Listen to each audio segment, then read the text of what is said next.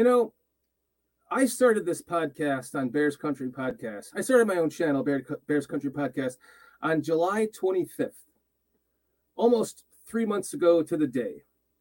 And just about a month later, Aldo asked me to do my podcast from the Barroom Network, and I was completely honored.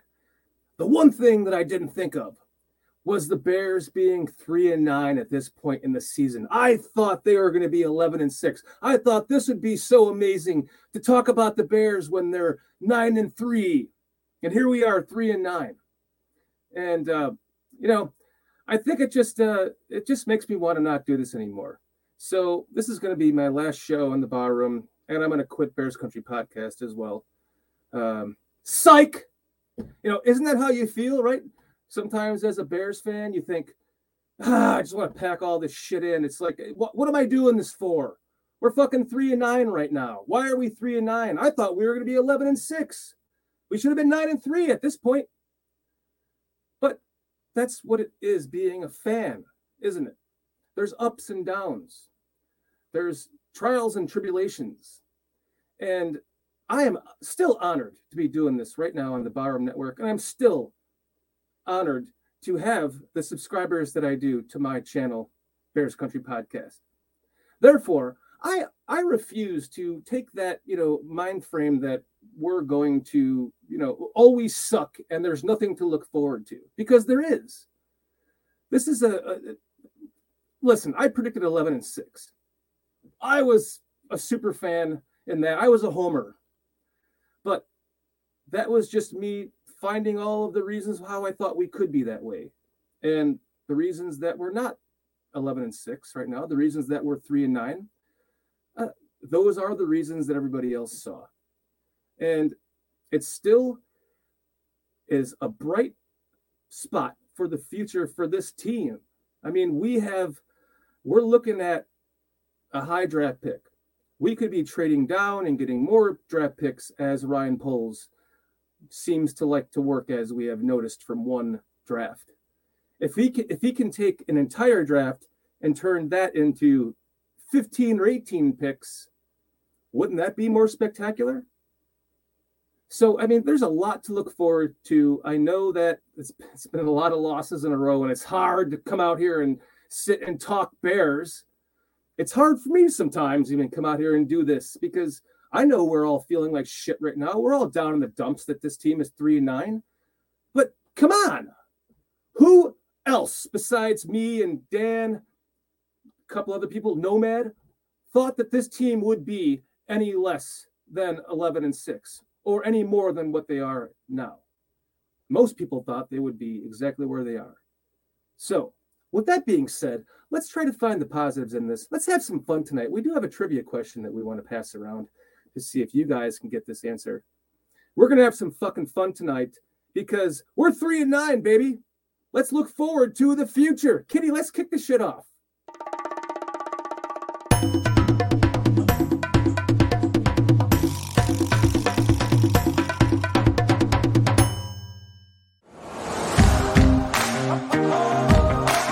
Bears country. Where is it? It's in your man cave. Your home. Your car. Your local bar. Your city. State. It's across the world.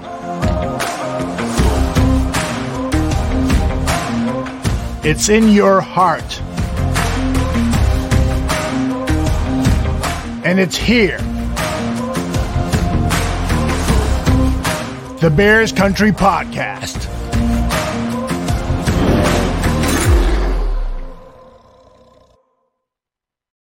This 3-9 season doesn't quite feel like a normal 3-9 season. Most of this season, it has felt like we have won the games that we lost. Kitty, please bring in Cliff and Chris, because we're just going to blast everybody in here tonight. We have Dan Aguirre, we have Chris Watts from across the pond, and we have Cliff Victoria. Welcome to Bears Country Podcast. Guys, let's go around the clock here. We'll start with you, Cliff, then after you, Chris, then you, Dan. Guys, how bad does 3-9 feel to you right now?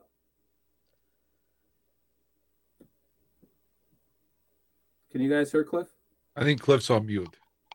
Oh, yeah, you're on mute, Cliff. All right, I'm back. Sorry. All right, let's get to it. Yeah, how bad does 3-9 feel to you, Cliff? One mistake for Cliff so far. Hopefully not more. Legal procedure, 5-yard penalty. All right, before we start, I want to say hi to you guys and also to everybody out there. I hope you guys had a wonderful Thanksgiving. Thank you, all Cliff. Right. You too. I hope everyone in chat, you, Dan, I know you don't celebrate it, Chris, but happy Thanksgiving of the past, everyone. Hope it was a great day. So getting on to 3-9, I've been saying for quite some time that this is not a season where the Bears are going to make the playoffs, and that what we really need to all look towards is next year, because I think 2023 is going to be special. So as we were saying just right before the show, my subconscious is not bothering me with these losses, so I must have convinced it that next year is the year. And this year, it's actually more in the Bears' favor to lose every single remaining game. It is. Chris? Yeah, I mean, very much similar to what Cliff said, really, but it's just more out of frustration rather than. I mean, I knew we were gonna lose a lot this year, but it's starting to get like a bit of a grind, and how we've lost, we've been so close in all the games apart from the game yesterday. But yeah, I mean, he's just took a big gamble, hasn't he? The GM Poles, really, he's really gambled on doing what he's done this year to get to the extra draft picks and the big cap space for next year. So it's like Cliff said, hopefully next year it'll all come together. And 2023 and 24, we should be talking playoffs at least. Yeah, I agree. How do you feel, Dan? I'm going to say something positive, and then I'll tell you how I feel.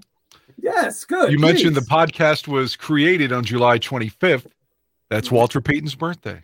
I know. So maybe that means something, some kind of weird coincidence. Game.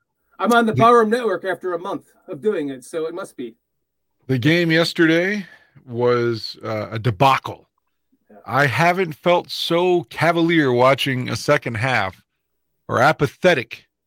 And I always mention this guy because it was like the lowest of the lowest for my fandom since the second half of '98, when they're like, Eric Kramer will miss the rest of the year and Steve Stenstrom is our starter. That's what I felt like I was watching yesterday. It's like I was watching it, but I just didn't give a fuck. Maybe I'll feel better, especially where it's Green Bay Sunday, and maybe Fields will be playing. I don't know. But yesterday, I mean, it felt good. We're up 10-7, whatever. But the second half, I was watching it, and it was just like, I don't care. Fuck it. I just 3 and out. I just don't care. I mean, and I hate feeling that way.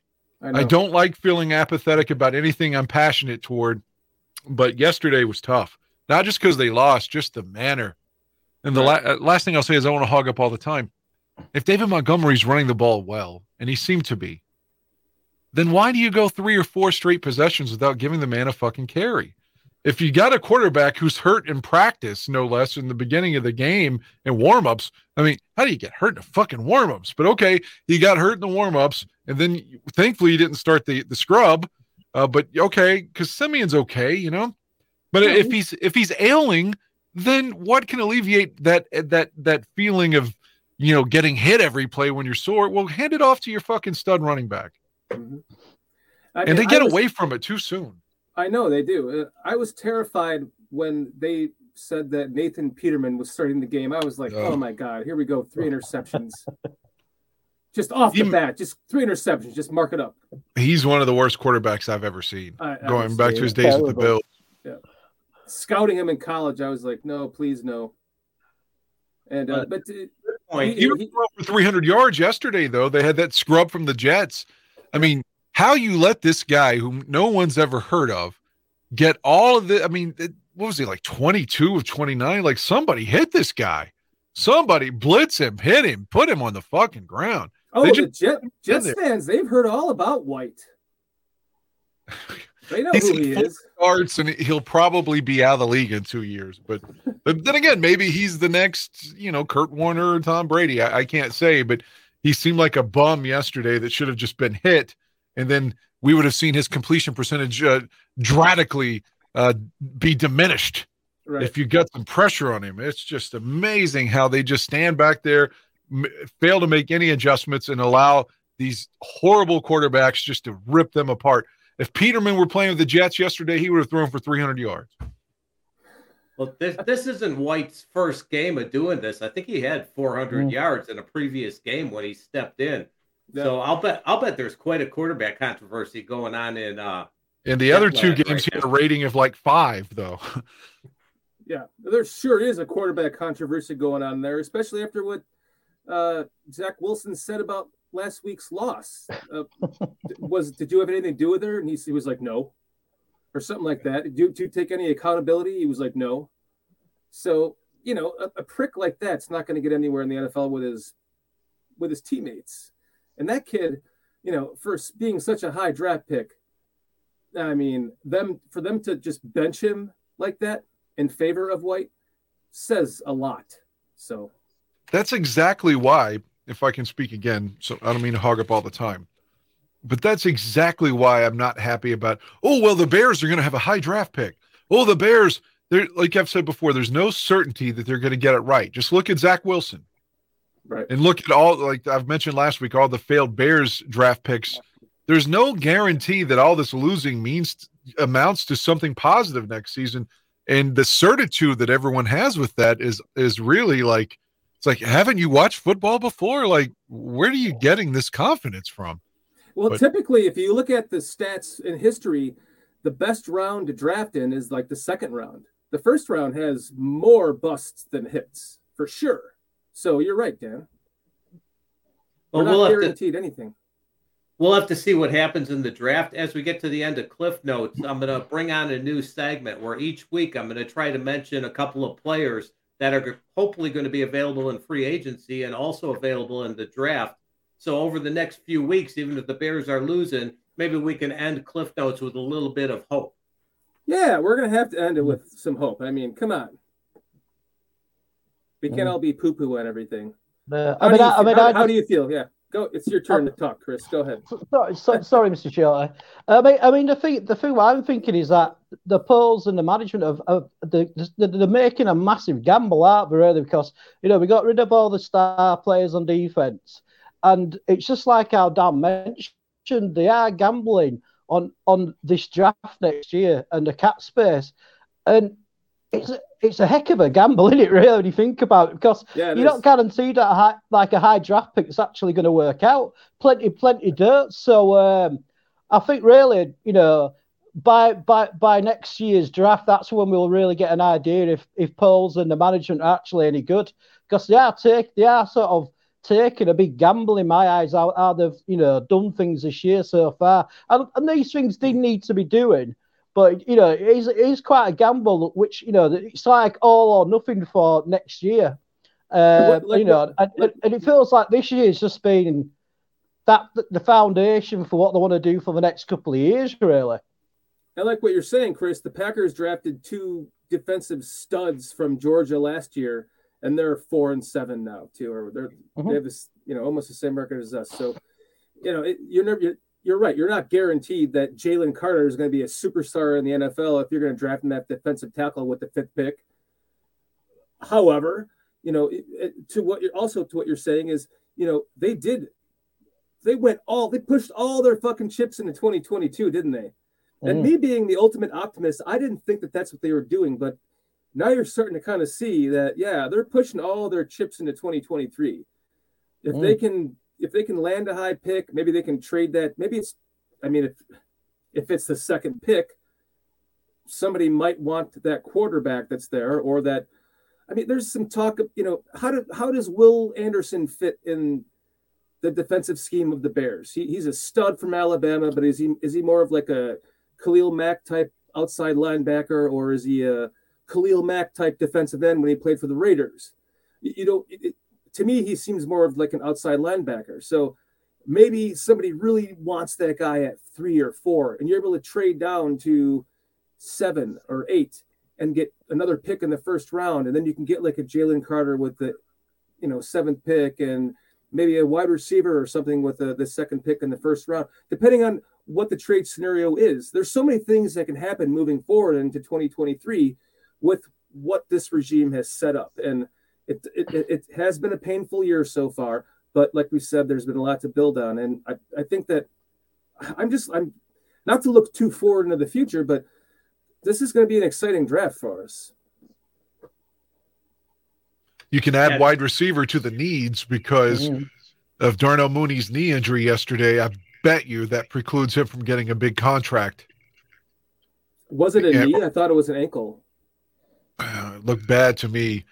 I don't want to miss it. Like if I'm wrong on the assessment, I thought it was a knee. Okay, let's assume it's an ankle. Either way, he's out for the season, and he hasn't been that playmaker that we wanted this season anyway. So I wouldn't be surprised if he's just allowed to walk after next season and not given a new contract. I think the Bears may try to sign him for a reasonable price. He's not going to command anything like top 10 wide receiver money, especially after getting hurt after a mediocre season. So it's in the Bears' interest to have a WR2 or a couple of WR2s. So if they can get him for the right price, go ahead and sign him. And if they can't, then go elsewhere. The only thing positive about him being hurt is that this will give N'Keal Harry, again, another opportunity to show. Because I thought he was doing well. And then suddenly he's been a healthy scratch over and over and over. And, of course, I didn't want to see Mooney hurt. It's terrible. I wish him well. But, if you use Lovey's mantra of constantly saying next man up, then I'd like to see number 8 get some playing time now. Chris? No, I mean, I agree with what the boys have been saying, really. It's just, I don't know, it's just really frustrating, isn't it, really? I mean, it's just so sad that we're talking about the draft and we're only just over halfway through the season. There's still 6 or 7 games left, and I knew we were going to struggle this year, but I just didn't think we were going to be this bad. But the ways that we lost that, the games that we have sort of lost, we have been really close, and it just shows that we just need an extra bit of talent and quality in the playing staff to get them wins, really. But the main thing what scared me yesterday is that it just shows you how much Justin Fields has been carrying that offense. Because, we were scoring, nearly 30 points a game when Justin were playing. And then when he ain't playing, that offense just looked, anemic. It just looked no ideas, it was just sort of like vanilla. So, that was like quite an eye-opener, really, because I thought Trevor Siemian, I know he's a backup, but I thought he played all right in the first half. But that's what scares me, sort of how reliant that offense has got on Justin Fields' legs. To be honest, go ahead, Dan. I'm sorry, Dan. I didn't mean to interrupt you. I was going to say quickly, I didn't know if anybody else saw this or noticed. Moose Johnston goes, It's the first time this season the Bears have had the same offensive line combination for 3 straight games, and it showed, our right tackle and our right guard, and neither one of them were actually on the field matching the lineup because they had Tevin Jenkins and Larry Barroom in, as opposed to what the lineup was saying. It's just amazing. And then as soon as Barroom gets in there, of course, he's allowing pressures. I mean, how you keep playing this bomb, I'll never know. But it's funny that Fox said that they weren't, like Riley or Reef was supposed to be playing, and Riley Reef. I always fuck his name up, but nevertheless, he wasn't even playing, and he's like talking about how the guy's playing shitty. It was the wrong guy. Right. Well, yeah, they had the wrong pictures up. Period. Right. It reminds me of Stephen A. Smith talking about a player. Oh, he's been playing like shit all season, and blah blah blah, and the guy had never even played all year because he had a torn ACL. He was like game 6 into the like, I think it was 2 seasons ago. Stephen A. Smith was talking shit about so-and-so player on so-and-so team has been playing like shit because of this and this and that. And he hadn't played a single goddamn game all year because he had a torn ACL. It's the like, age get your shit straight, man. The age for asshole. It's bad enough to mess up on the podcast, but imagine messing up in front of national TV or big city TV. That's worse. Yeah. Yesterday they also called Roquan Smith Roquan Williams. Whatever the play-by-play guy's name is. I know he does their baseball games now that Buck's gone too. But yeah, he was like, yeah, Robert Quinn was traded and so was Roquan Williams. I was like, who the fuck is Roquan Williams? But anyway. I remember him saying that too. Yes, you're right. God. Oh, man.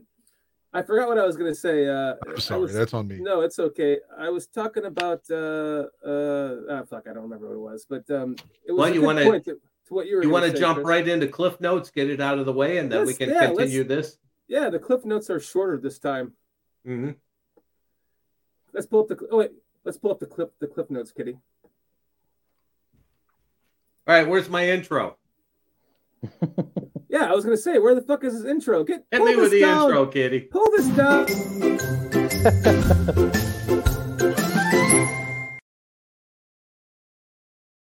Good job, Kitty. All right. Go ahead, Cliff. All right, here we go. As mentioned, these Cliff Notes are going to be a little bit shorter because none of us wants to really go over in detail a game like the one we just saw. All right, let's start a week before the game when Justin Fields came on to his press conference, sitting there with his shoulder lean, talking about how he's feeling. And at that point, I knew he wasn't going to play this week. Right. And then Eberflus all week. Oh, well, he's day-to-day. If everything goes right, he's going to be out there. He's going to be playing. Eberflus just loves to keep whoever's playing secret. Yep. Isn't that much of an advantage to hide who's going to be playing? I could see maybe with a quarterback or so, but every time with every player, would you guys be concentrating as much on keeping that secret? Well, if I may just interject on Greg Gabriel today on the Barroom Network, Greg said that someone kept calling him from the Jets and asking him, is Justin Fields playing today? Or no, he was texting him. And he was like, he didn't answer him. Or not today, but is Justin Fields playing this weekend? And he didn't answer him. And like a day later, he asked him again, is Justin Fields playing this Sunday? And he didn't answer him. He's like, why would I give him that information? Like, I don't know. Like, even if I did, why would I tell you? So he mentioned how that, even to the fact, like, we're, people on a team are, they're texting previous, team members that aren't even in the game anymore and trying to get information from them just to find out if that player is going to be in the game. So I think, to answer your question, Cliff, I think it does give the advantage to Eberflus to not put that information out there again. In fact, I think he might be doing it again this week when you saw him in the press conference talking about Justin Fields is day-to-day still. It could be playing into, again, this next weekend, and he might not play at all. It might be just be sitting again. Mm-hmm. So I think it does work in their favor. No, go ahead, Chris. Sorry.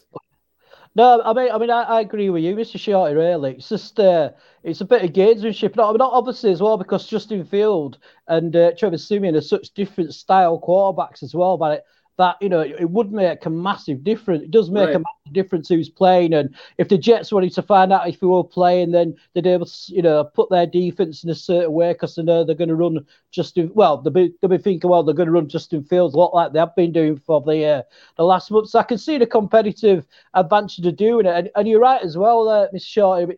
He was doing it today. I saw like the last part of the press conference, and he was being asked, and him going, "Oh yeah, it's just day by day," you know what I mean, and all this sort of thing. Which I understand him doing it. The journalists keep asking him the same question. He just gives them the same answer. Oh well, yeah, we'll let you know, by Wednesday when we got to tell you and whatever. But I can definitely see the advantage when it comes to like somebody like Fields as a quarterback, how he plays compared to what Simeon is. Dan Aguirre, how do you feel about hiding the players as much as possible? I mean, I think in baseball, for instance, with like who's going to pitch, is it going to be a left-hander? Is it going to be a right-hander? Things like that. affect your entire lineup. And it's certainly much more important than I think in terms of the NFL. But if I can go old school, I remember watching the NFL footage of the Kellen Winslow game following the 1981 season, and the Dolphins are hosting San Diego in a playoff game, and the Chargers get out to a 24-0 lead. And the Dolphins bench their quarterback, the late David Woodley, and they put in Don Strock, who leads this comeback. Eventually, Miami's up 38-31, but they're going to lose 41-38 in overtime. But I remember the NFL films footage of it. I'm playing contrary to my own opinion. The Charger players were like, we talked about Strock, but we prepared for Woodley. So when they put Strock in, the difference in their games, it was like it dumbfounded us. Like we couldn't do anything to stop him, and it nearly lost them a playoff game. But so in some situations it does matter, but I think it's kind of everyone just trying to copy Belichick in modern times. Sure. Now, does that beg the question then? Does it benefit the team to have a backup quarterback who is entirely different than the starting quarterback, like Simeon is to Fields? Because I've been kind of preaching a little bit like the Bears need to draft a quarterback with a similar skill set, like in a late round, that they can just develop as a backup quarterback that they can put in when Fields gets. If Fields is going to run the ball like he's running the ball like for the next 2 or 3 or 4 years, you're going to damn well be sure he's not going to play all 17 games. So do you want to put in someone who has the same skill set, or does it benefit the team to put someone in like Simeon, who is more of like a tree trunk that can just get the ball? I kind of honestly thought he would have 300 yards passing, because I thought he would open up the passing game this week because of his ability to pass the ball better than Justin Fields at this point in his career. I was wrong, but that's a big question. Is, do you want someone that is a different skill set? I think it depends on the coach. Like last season when the bald fuck was here and Dalton gets hurt and it's time for Fields to come play, and he, in the game in Cleveland that Aldo and I were at, he's running the same offense as if Dalton's in there. You have to be able to key your offense to fit your personnel. Like I always mention Pat Riley. He wasn't running Showtime with the Knicks the way he was at the Lakers. He didn't have the same personnel. So if you got a coach that's inept, such as Matt Nagy, then you can't. It would behoove you to have the same type of player. But if you have someone that can think and can extrapolate things out and be a critical thinker, then you can have 2 different styles, in my opinion. I would value the quality of the backup quarterback a bit higher than what style he plays. If you've got a great quarterback as backup and he plays the same style, that's probably better than having a mediocre quarterback who's completely different. Chris, what do you think? I mean, I personally think that your backup quarterback should have the similar traits to your start, because it means you'd have to completely alter your whole offense, and the whole offense that you've been running all year as well. I think the Ravens did it with Lamar Jackson and Griffin III, because, they're similar styles, a lot of running, speed guys. So, it makes more sort of logical sense to get a backup who's similar in style. But like as Cliff said, there's no point in having a backup who's similar style if he's a load of rubbish. But I'd try and get somebody who's similar to Fields, so then you'd have to, change your whole offense just for one guy. Mm-hmm. Good point. Interesting thought. Yeah. All right, Cliff, now, what's up next? Okay, here to finish up number 1. I thought it was a bit funny when I heard that Nathan Peterman was going to be starting, because I'm just picturing Eberflus all week. He's been hiding that he knows that Trevor Siemian has been practicing all week with the one. So he's hiding the fact, and he's like, ha, ha, ha, ha. And right before the game, what do you mean Nathan Peterman's going to play? He probably was like, oh, fuck.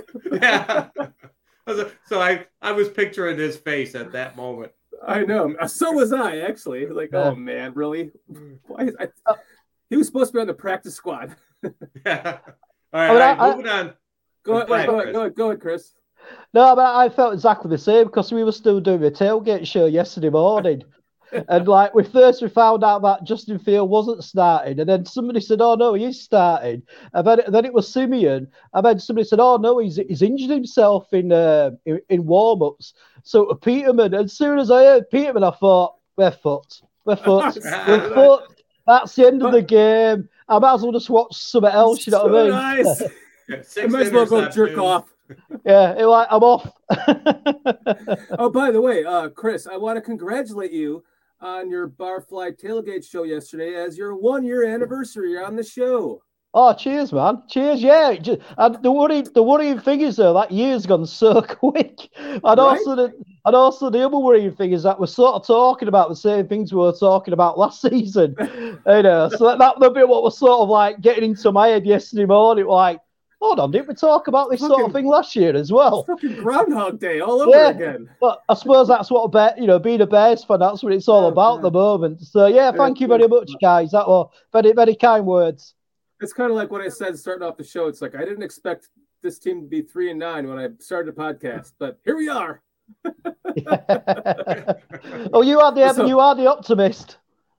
I'm trying to be, man. So, but congratulations to you, Chris, on your 1-year anniversary on the Barroom Network. That's awesome. Cheers, man. It's been a blast, man. Absolutely. All right, I'm to number 2. Who's this white guy? Wait, me? Who's this white guy? Yeah, I'm whiter than everyone on this. I'm whiter than you, Chris. I'm a white guy. It's not all that clever pun. I actually think I'm whiter than you, Chris. No, you can't be white, but an Englishman. We're the whitest people in the world in English. For God's sake. Well, I'm actually Polish, so. Oh, well, you probably are whiter than me then. I used to be super white, but I keep building more Florida brown and red. I can hear Kitty laughing in the other room. It's funny. All right. Anyways, Mike White, he had a terrible combine before he came into the league. You know, he ended up getting drafted in the 5th round by Dallas in 2018. And he was supposed to go a lot higher than that, but his combine numbers were bottom of the charts for quarterbacks. So he comes in and he throws 22 out of 28, 3 touchdowns, 0 interceptions. His passes are accurate. He moves right down the field. The first drive, scores a TD, 7-0 immediately. Yeah, painful. Got to ask you a question. Other than, I don't have the stats in front of me. It's not rhetorical. I know Watts got a sack on him at one point, but other than that, did he hit the ground at all? I don't think so, Dan. No, yeah, I mean, any of us could throw 22 of 28 if there's no threat of being sacked or hit, you know? That's on the Bears defense more so than on that kid's alleged greatness. I believe I saw someone in chat earlier, it was on the Greg Gabriel show, that the Bears have 14 sacks, I think. Wouldn't surprise me. 13. Like if that's true, I don't know what the number is because I haven't looked it up, but that's fucking pathetic. If that's true, 99 has been an immense disappointment. Yes. Yeah. I thought 99 would take over a little bit, you know. Yeah, me too. Leader. Yeah. They have nobody right now who can consistently get to the quarterback. I mean, nobody, none of them. So, no, all right. Nothing. Well, that's sad enough. So, all right, let's move on to why haven't the Bears been playing Darrington Evans? Yeah, he looked like he had some speed yesterday, didn't he? Mm-hmm. I wondered that right out of the gate when Herbert was injured. Why didn't they put Evans in right from the get-go and give him the same amount of carries? And when the kid had the ball in the game, I'm sorry, I feel like I'm talking out of turn, but when the kid had the ball in the game, he was electric. He's got some moves. He's got some shiftiness to him. He's a lot better than Ebner. Yeah, 100% better than Ebner. Yeah. I must admit, though, I was sort of thinking, who the hell's this guy? Where's he come from? When he first got on the pitch at Evans, who's he? But yeah, I mean, he was a lot better than the rookie. I mean, I don't know if because the rookie, they only sort of see him, give him a couple of snaps and take him off. Maybe he just needs a few more sort of consistent, like a whole series to get him. But yeah, Evans were a nice surprise yesterday. Mm-hmm. I'm not sold on Ebner. I think I'm not. He looks like, for someone that had 4.2 speed in the 4.29 speed in the combine, the kid does not look it at all. Like when you put the ball in his hands, he's running 4.5. It looks like I don't know where that 4.3 4.29 number came from at the combine, and he just doesn't seem. I know he's a rookie, and like Marv Levy said to Greg Gabriel, let rookies be rookies, and let them be rookies, of course. But at some point, like you have to kind of.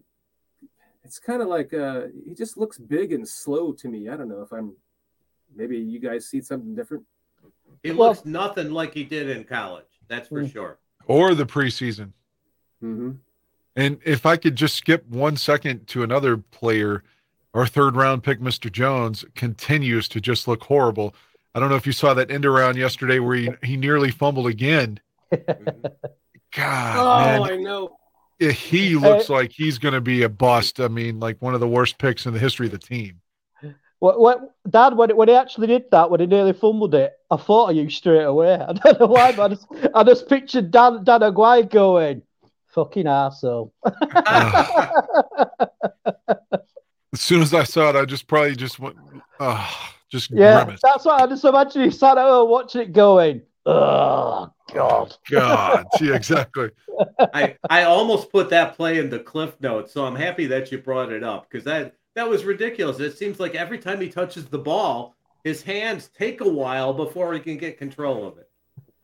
And jazz hands. I think it was Aldo that pointed out that today's players, the gloves that they have are kind of like the old Stickum that the Raiders use with Biletnikoff and Cliff Branch. It's almost hard to drop passes with those gloves. They'll almost catch anything. He was saying that it was like Adam Schefter or somebody did like a piece where they had the gloves on and the jugs machine was throwing the ball out. And even like someone like that was catching all the passes because of the help with those gloves. But yet someone like Velus Jones or EQ St. Brown, dropping passes with the gloves on or can't even hold on to the handoff in the case of Velus Jones. Velus, whatever. You saw him fumble that. You're like, oh, you fucking kidding me? We lost 2 games because of him. 2 fucking games, guys. Yep. We could be in the playoff hunt if it wasn't for him muffing those fucking punts. And Smith Morset. You can count on one hand the plays that we lost a game on that we would have 5 more wins, guys. 5 more fucking wins. The Bears have had a couple of decent punt returners over the past few years. They had Corderell. Who's the guy last year? One of their receivers was doing it. Nakeem Grant. Thanks. Yes, thank you. Nakeem Grant. He was awesome. They should have held on to him. So when they get a punt returner, why do they keep getting rid of him? That makes no sense to me. And they traded a 6th-round pick to get Jakeem Grant, but I guess it's Ryan Poles' arrogance to say, well, I didn't sign him. He's not my guy. I'm so tired of hearing that, Justin Fields he didn't draft him.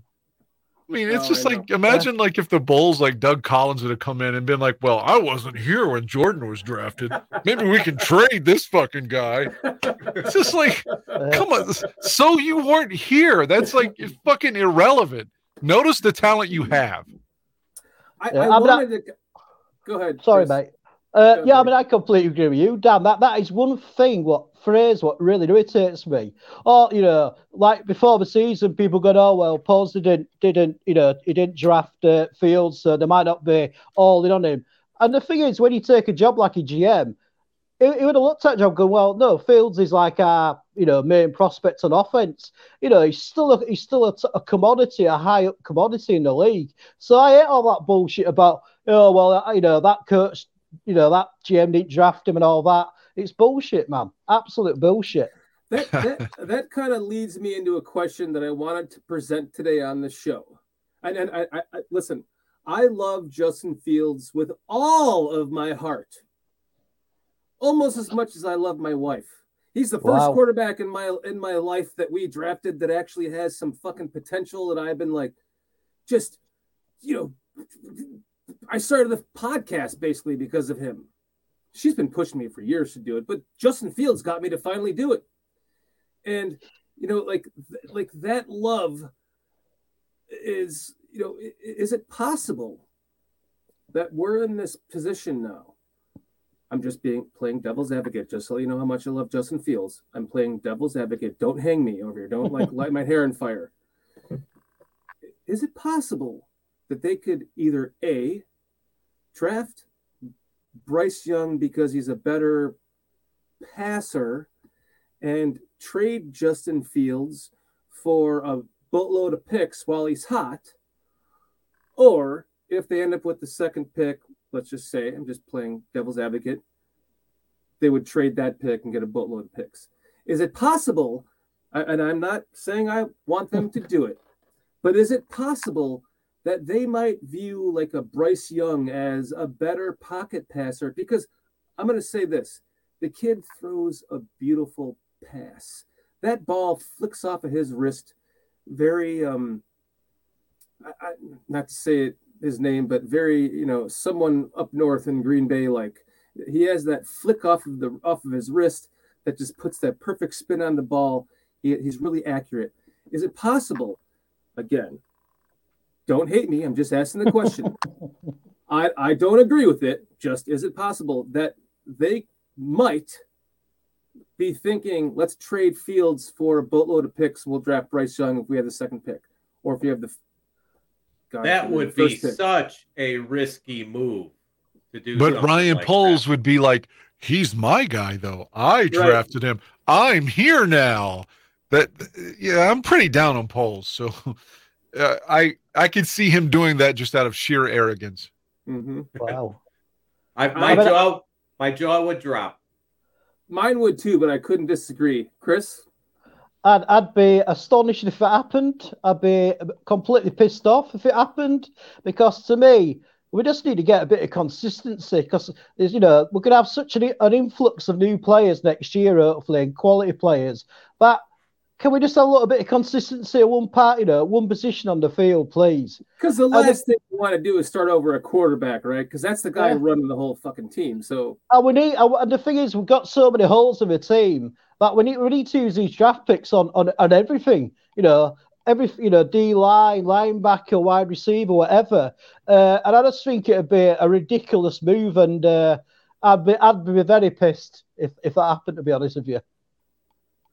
I think that 3 of the 4 of us agree that's probably not going to happen. But Dan, you think it's possible? So I think it's possible, just because I'm a Bears fan, and I always find myself possible too. But I find myself disgruntled all the time, it seems. So, do I want it to happen? Fucking no. But is it something they probably would salivate over just so they can say this is our guy? Then, unfortunately, yes. Mm-hmm. Yeah, I could see that. All right, go ahead, Cliff. Sure. I'm thinking that moving the players around, like the Bears have been doing, which seems insane on the point of it. I think they are definitely trying to grade these players based on next year and who they're actually going to keep on the team. Because that's the only thing I see that adds a little bit of logic to moving players around so much, especially on the offensive line. 100%. Yeah. Oh, okay. On to the next one. Why haven't the Bears been targeting Claypool, number 4? This game, they did target him some, and he looked decent when they're doing it. But the past couple of games, they've hardly been throwing to him. I don't understand the reasoning. Did he need this long to learn the game scheme? I'm going to say that, well, the first game that we saw him playing was the one that we were at, Dan. The Dolphins game. He had like 7 targets in that game. Then he had like 2 the next 3 weeks. Right. And I didn't see how many targets he had yesterday, but I would think that he's probably right on pace with his targets for where he's at, being on the team for only 3 weeks. I'm really, next year is the year to look for Claypool. If he can do anything positive this year, that would be a positive. But I mean, for him to just come in with, in the middle of the season and try to make a big difference I think it's asking a lot. So next year, I think we can look forward to Claypool. Whether he's a number 1 or not is the question, I think. I mean, I agree with you boys, really. I think he's only been here 3 weeks. He's probably not going to know the full playbook by this time. But I am quite surprised that a couple of games, he only got, like you said, he only got targeted twice. But I mean, that could be down to so many factors. In the game, why the Applewhite Fields might not be seeing him, or he might not even be getting open. But I think, like you said, Shorty, I think next year, really, yet again, we have to wait next year to see what he can do properly. Mm-hmm. My fear is if they keep running, there's only 5 games left. If they keep running Fields like they're running him, and the passing game doesn't become more developed in this next 5 games, that we're going to exit the season with all the fans up in arms about whether or not he's a fucking passing quarterback, if he's a pocket quarterback or not. And then the narrative will be nationally that he's an excellent running quarterback, but he's not a pocket quarterback. And I want to see more out of, and I know it's, I was preaching in the beginning of the year, the running game builds the passing game for this, basically a rookie in the offense quarterback. And now we're getting this far into the season, and we've been starting to see the development of that. His pocket presence has been getting better. He's been 1, 2, 3 getting rid of the ball, 1, 2, 3, 4, 5 getting rid of the ball more. But I want to see that more in the last 5 games, because if we don't, not me personally, but I feel the national narrative will be that Justin Fields is just a Lamar Jackson. And Justin Fields, to me, is Lamar Jackson with Joe Montana. They just need to do this and get it worked out, because he has the accuracy of a Joe Montana and he has the running capability of a Lamar Jackson. And if you can just put those two together and merge them, you're going to have one hell of a fucking quarterback in 2 years. I hate to criticize Fields because he's my guy, but the one thing he really needs to improve on to deserve a comparison to 16, Mr. Montana, because I still have visions of Montana to Rice in the 88 championship game. Maybe it was a bad analogy. Yeah, I'm just saying, like, Fields has to learn how, or not learn how, but at least get better at connecting with receivers when they're wide open deep. It feels like the deep throw he always misses. He overthrows them, underthrows them. I love the guy. I don't want him moved. I think another offseason in the offense, year 2 in the same offense, he's only going to get better. But right now, that's my harshest criticism. I guess if maybe he looks to run too much, I don't think that's fair. But if I'm just trying to, you go with vomit up some of the same shit other people are saying, he's not looking at his 3rd and 4th receivers. He's ready to run. But other than that, he misses the deep ball. He's got some strength to hit the deep ball. He just isn't accurate. And like Leo said, I'm sorry, Chris, go ahead. So sorry, mate. I mean, the thing is, he sort of proved that he is a pocket. Well, he is a pocket passer when we played against the Falcons right near the end. When there was that one play when he ran about for like 10 seconds and he like directing the receivers where to go, and he did that more than just once on that drive as well. So to me, that showed that he don't want to run first. He does want to pass. And like Dan said, he's been in like 3 different offensive schemes every year: college, Nagy the ball fuck, and then the scheme running now. So at least give the guy another season. And also as well, at the start of the year, sorry, I'm babbling out, but you're making good points. No, you said the name. I'm not even going to get into that. But also as well, earlier. You beating me. All right, I gotta say, I think Justin has a way to go before I'm going to put him on the same page as Joe Montana. But I like what Leo Factor says here.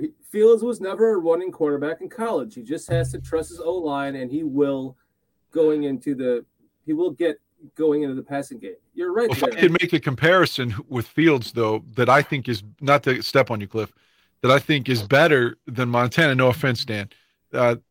I think the play that Chris referenced in whatever the Georgia Dome's called, their new stadium, the Falcon Stadium, whatever that's called, that play where he eluded like 10 people and completed the pass down the sideline.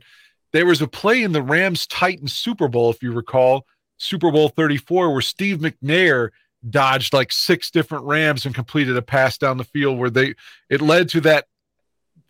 We got stopped at the half-yard line at the end of the game. But Steve McNair, to me, is the fair comparison to Justin Fields, because McNair, when he was young, would run just like Fields could, but as he got older, not because he lost his speed, he become more of a dynamic passer and was capable of winning like an MVP. And again, McNair was murdered, and I hate all that. But I'm just saying, but to me, that's who he could be, is Steve McNair, rock and arm, and can run your ass over and can be the total package. I feel like that's who he's going to be. And I don't mean that because of a racial component or anything, but to me, Montana, although Montana when he was young ran a lot. So I see Fields as being a big, thick kind of Steve McNair, Dante Culpepper kind of guy that'll run your ass over, but also throw the ball. Now, besides getting trust in his offensive line, give him a receiver like Olave was for him in college. He depended on Olave a lot. So, give him a WR1, and then maybe he'll be more comfortable in there, knowing he's got a guy that's going to be open almost every play. Yeah, get him like another year in developing this offense with Chase Claypool and Darnell Mooney. And let's see what happens when we have like that combination plus someone that we draft. I think that. And Kmet, he seems to have a lot of chemistry with Kmet now. Mm-hmm. It's building for sure. And like Lamar, he's getting better. Lamar was strictly a running quarterback when he first started out. His passes were terrible. And if you watch him this season, he's better than he has been. Lamar definitely has developed, so there's hope for Fields too. Sure.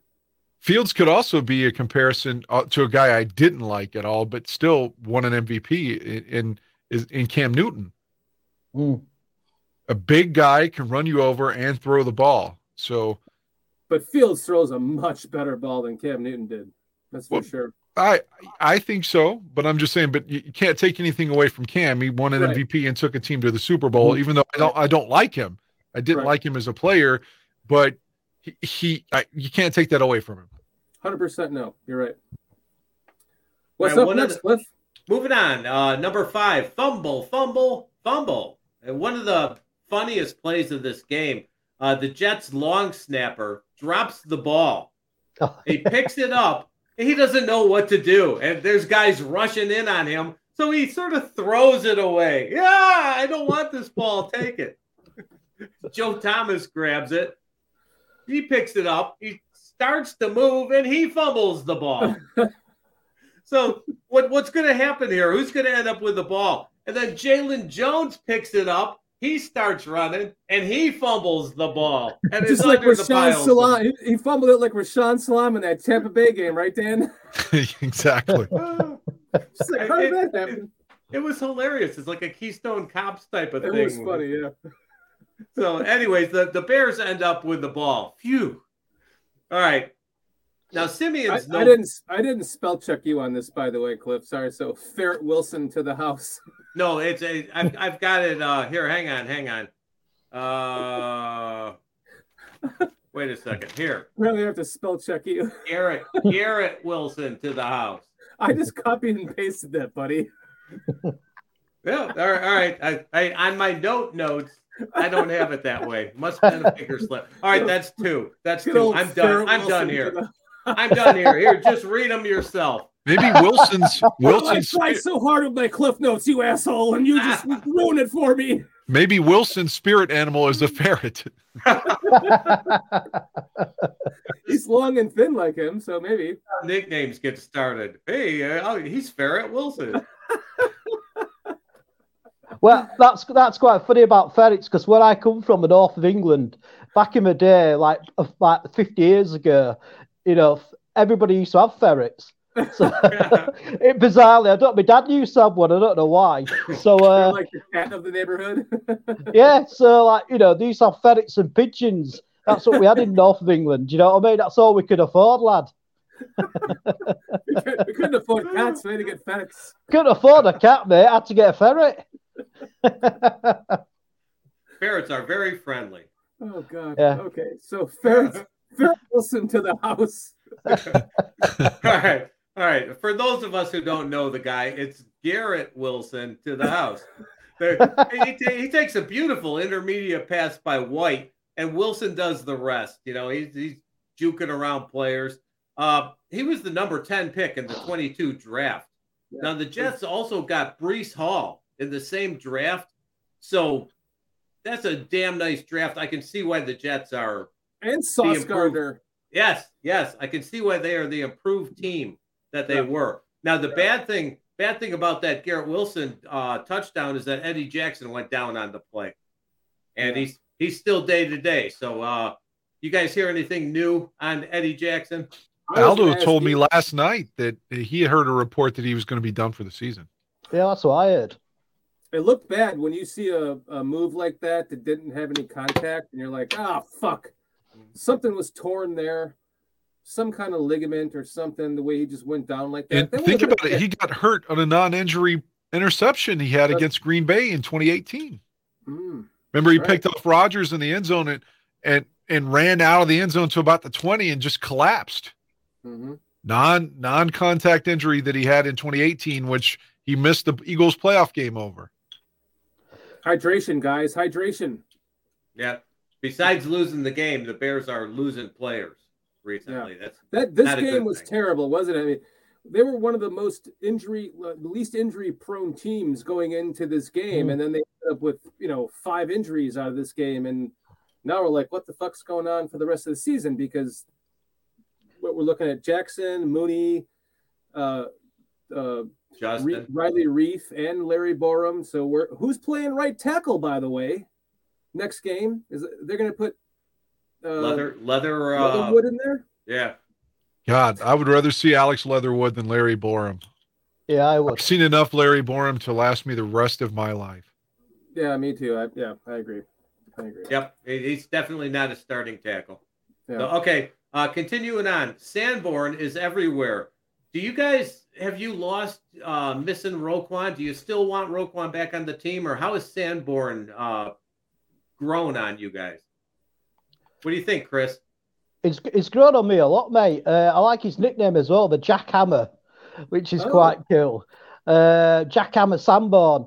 I also saw him in an interview as well this week, and he looks like a linebacker, like his nose is slightly being bent, you know what I mean? He's got a slightly bust-up face. He reminds me of like a linebacker from like the 1950s or 60s, how he looked.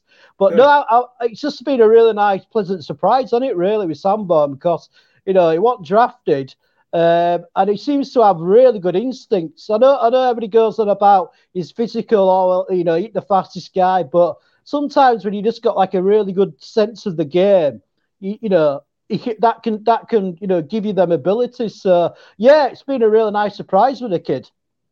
I agree. The football instincts of the kid are just off the charts, and those are the things you can't measure when you're like scouting a player, because you don't know the brain and the mindset of the player. And this kid just is a heat-sinking missile. He's had I think he's second in the league in tackles since he's been starting. So that's pretty fucking good for me. No, I don't miss him. That's why I thought they were trading Roquan. Dan? I just want to play devil's advocate. I want him to do well because he's a Bear. But I remember 6 years ago, when Matt Barkley looked good for 3 or 4 games, and like maybe we're onto something with Matt Barkley. He looked damn good too, didn't he? And we weren't onto something with Matt Barkley. So it's like, all right, Sanborn, keep showing us, man. Like, keep making us wrong. Yeah, keep making us think, well, fuck, we have to replace him next season, right? No? Right. Okay. Well, keep making us want you to be back. I mean, that's all I can say. I don't know if it's a fluke or not, but I hope it's not. To counter that point, Dan, sometimes when a player is good, it just means he's good. He's not always going to drop off. Right. So let's hope you're right. is that type of player. I hope you're right. I do. He might not be a Hall of Famer or a Pro Bowler. Not that there's a Pro Bowler anymore, but whatever they put that pool into next year or whatever. But he might just be one of those, really serviceable middle linebackers for a while. That's, what's the guy from Miami? Zach Thomas? Yes. If you look at Zach Thomas's numbers, they are comparable to Brian Urlacher's. Go look at him. I did. If you look at the numbers, that guy should be in the Hall of Fame. So he could end up being like one of those guys that just has a shitload of tackles, enough sacks and interceptions where you're like, wow, he was an awesome player, but you never really thought about him being in the Pro Bowl until you look at his stats one day. Might be. Yeah, Sanborn fills the gaps, too. They showed a replay on one of his plays where he fills the gap, so the running back attempts to go outside, then he sheds the block and gets in on the guy. I was very impressed with that play. Yeah. You all watch college ball, right? See, I don't. So why wasn't Sanborn drafted then? I'm not saying that I have no agenda when I say that. I literally don't know the answer. I don't either. The only thing that people say is speed, and actually between the tackles, he looks pretty quick. Well, but I read on Greg Grable's show today, he was saying that he actually had a faster 40 time than Lance Briggs. And we all know how good Lance Briggs turned out. So... Yeah, and Lance was a 3rd-round pick. That's what I'm saying. Why was Sanborn not drafted then, I wonder? That gives me caution, because there's for every Tom Brady that's drafted in the 6th round, like that's an outlier. And then you're talking about a guy that's completely undrafted. I mean, the odds of a completely non-drafted player becoming Brian Urlacher or Zach Thomas or something, it just seems really far-fetched. I hope it continues, but there's a reason the guy wasn't drafted. I just don't know it.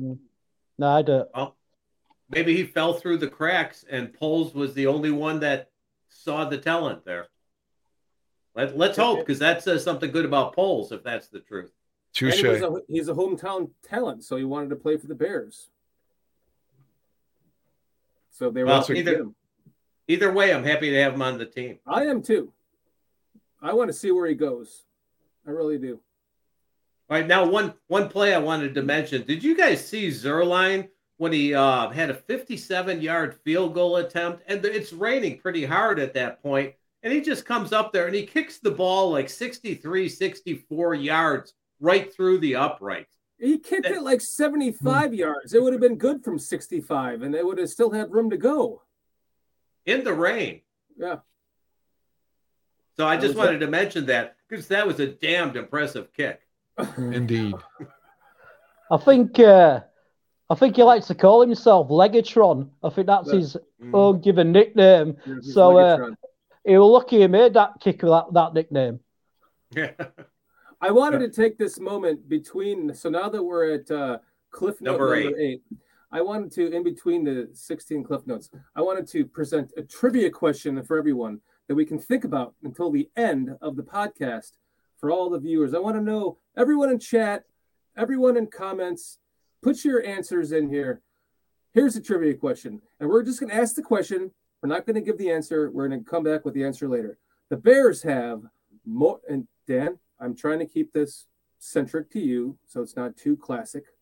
The Bears have more home wins since moving to Soldier Field than they had in the 51 seasons at Wrigley Field. The Bears have more wins since moving to Soldier Field. Well, I know they moved to Soldier Field in what, 70, 71? 1971, they moved to Soldier Field. How many years did they play at Wrigley? 51. 51 seasons. So in 51, it's right there on the screen. 51 seasons at Wrigley Field. Do the Bears have more wins, more home wins in the current Soldier Field than they had in the 51 seasons at Wrigley Field? True or false? I'd have to say true, just because there's more games. I mean, it used to be a 12-game schedule, a 14-game schedule, then a 16, and now a 17-game schedule, and more home games per season. So I'm going to say true, but I could be wrong. I don't know the answer to any of these questions I'm asking. I don't want to know. I want to guess with you guys. So I'll just let you think about that. The Bears were a much better team during their early years. I mean, they won championships. They won a lot of seasons. And even if the seasons were shorter, they won a lot. So that would be the only reason I would guess that it would be false. My answer would be false, yeah. Yeah, I'm thinking false as well. I just think just by the number of the seasons, really, and how good the Bears, like Cliff said, how good the Bears were when they first started off. All right, so J-Rock is false. I'm writing J-Rock's answer down. And now all you guys that were just going to turn us off and leave the podcast, you'll never know unless you stay till the end. Goddamn right. I like that, man. I have to come back to get this answer. All right, Kitty, let's get back to Cliff Notes. All right, here we go. Moving on to Simeon sacked. All right, the first play of the second half. The Jets blitz. They sack Simeon. Now, shortly after that, Simeon misses wide open receiver on third down. The Bears punt. The Jets go 3 and out, and they punt down to the 1, which is a really great punt, too. You know, where are these great kickers coming from? So, you know, it started to look bad right there. I mean, this whole second half, we could just say, forget about it, because there was hardly anything interesting to talk about. Mm-hmm. Now, what do you guys think about the Simeon sacks with the offensive line failures? I'm going to go last. I'll let you go first, Dan, then you, Chris. Disgust is what I thought. Just I like Simeon as a backup. I do. But I guess I thought at the time, like, at least it's not Fields getting this. Chris? Not the same way when Jason Campbell was getting hit in that game against San Francisco. I was like, at least it's not Cutler taking this beating. Yeah, my feelings are very much the same as yours, Dan. I was just thinking, well, I'm glad I ain't Fields taking them shots when he's got a dodgy shoulder. You know, that could have been a massive horror show. But yeah, the second half, man. I mean, I can't really remember anything outstanding, about the second half on the Bears side at all. I think I've sort of wiped out my memory. So I just found it so fucking depressing. I agree. I so agree. Looking ahead at Trenton Gill drops the ball. I don't even remember that. I don't remember. I don't think I paid attention to that. That's what I'm saying. I was so apathetic with the second half that I'm mad at myself for not caring more. I know. I'm watching it going, wait a minute, I have to pay attention to this. I have a podcast to do. I kept thinking, I just wish this shit would end. Yeah. Like, I don't even want to watch it, the rest of it. And I don't think that ever, but I did think that yesterday. Yeah, it kind of brought me back to the John Fox era. Reminded me of 98, like I said, when Steve Stenstrom had to play the second half of the season in Wani's last season. Yeah. Oh, my God. I felt like that when we were doing the tailgate show yesterday morning. Even before the game, I just couldn't get myself up for it because of, Fields up playing, and I just get going, it's the Bears, mate. It's Sunday. It's one of your favourite days of the week, and, it's something to get excited about. And I would have sort of like Dan was saying, by the time we got after it, second half, I like going, can this just fucking end? Can you say fucking... I'm gonna tell you what. Or get run over. That's where I was last Monday, guys. When we were doing the show last Monday, I was like, please end. It's like, I was at the fucking game the previous day with like 12 other people, my wife included, 15 people total, all sitting in the same area, making all these friends, all these Bears fans everywhere. I mean, you should have seen the fucking Bears fans. They were just overtaking the tailgating parking lots, and there were just hordes of us coming into the stadium. Like, we're gonna kick their fucking ass. And then the fact that we lost that game, I was almost too stunned to even talk the following day. It was just like, how do we fucking lose to Marcus Mariota? What the fuck? Yeah, but Dad, you know that I think you're a jinx anyway, mate. I think you should stop going to live games. Oh, fuck you, Chris. Here we go. You're right. Now I'm 1-2, right? You are, yeah. I'm like 1-6.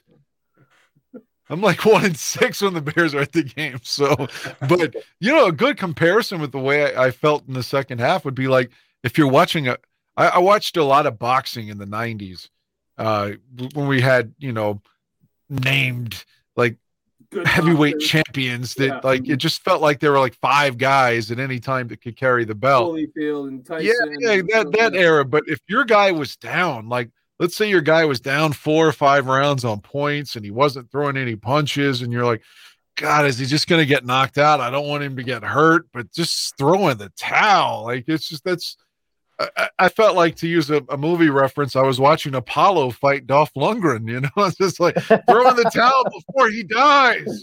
That's what I felt watching the game yesterday. I'm the one who's going to die if someone doesn't stop this. Now, even worse for me. All right, I had to work yesterday, so I didn't have time to watch the game at all yesterday. And then I knew I had to watch it today to get my Cliff Notes done. And I ended up having to work late today. So I get home and I have to watch the condensed version. And I know by that time that they're losing. They're going to lose 31-10. I'm like, son of a bitch. I don't even want to watch this game. That's the worst part, is knowing beforehand, right? You're like, yes. You're trying all day to not know what the score is, and then somebody fucks up and tells you at the end. Like that happened to me. A buddy he's a Rams fan that lives in freaking Colorado, and there was a game. I got through the entire day. It was like 8:00. I'm like, okay, I'm getting ready to sit down and watch the game. As soon as I turn it on, I pick up my phone. Bleep. I'm like, oh, it's my buddy from Colorado. Sorry about the loss. Yeah. Fucking asshole. That's happened to me so many times, but thankfully not yesterday. I was able to sleep almost 11 hours because I needed it. Anyway, that's a different story. But I started watching the game about 8 p.m. my time. And so I got to watch it thoroughly without knowing that they had lost. Because if you didn't, like Cliff said, if you know they're losing and they're going to lose and you're watching this shit, it's just like, oh God, that's the worst feeling in the world. No shit. I was watching the play bar at the bottom, and I'm like, oh, it's only 1/3 of the way. That's the worst, man.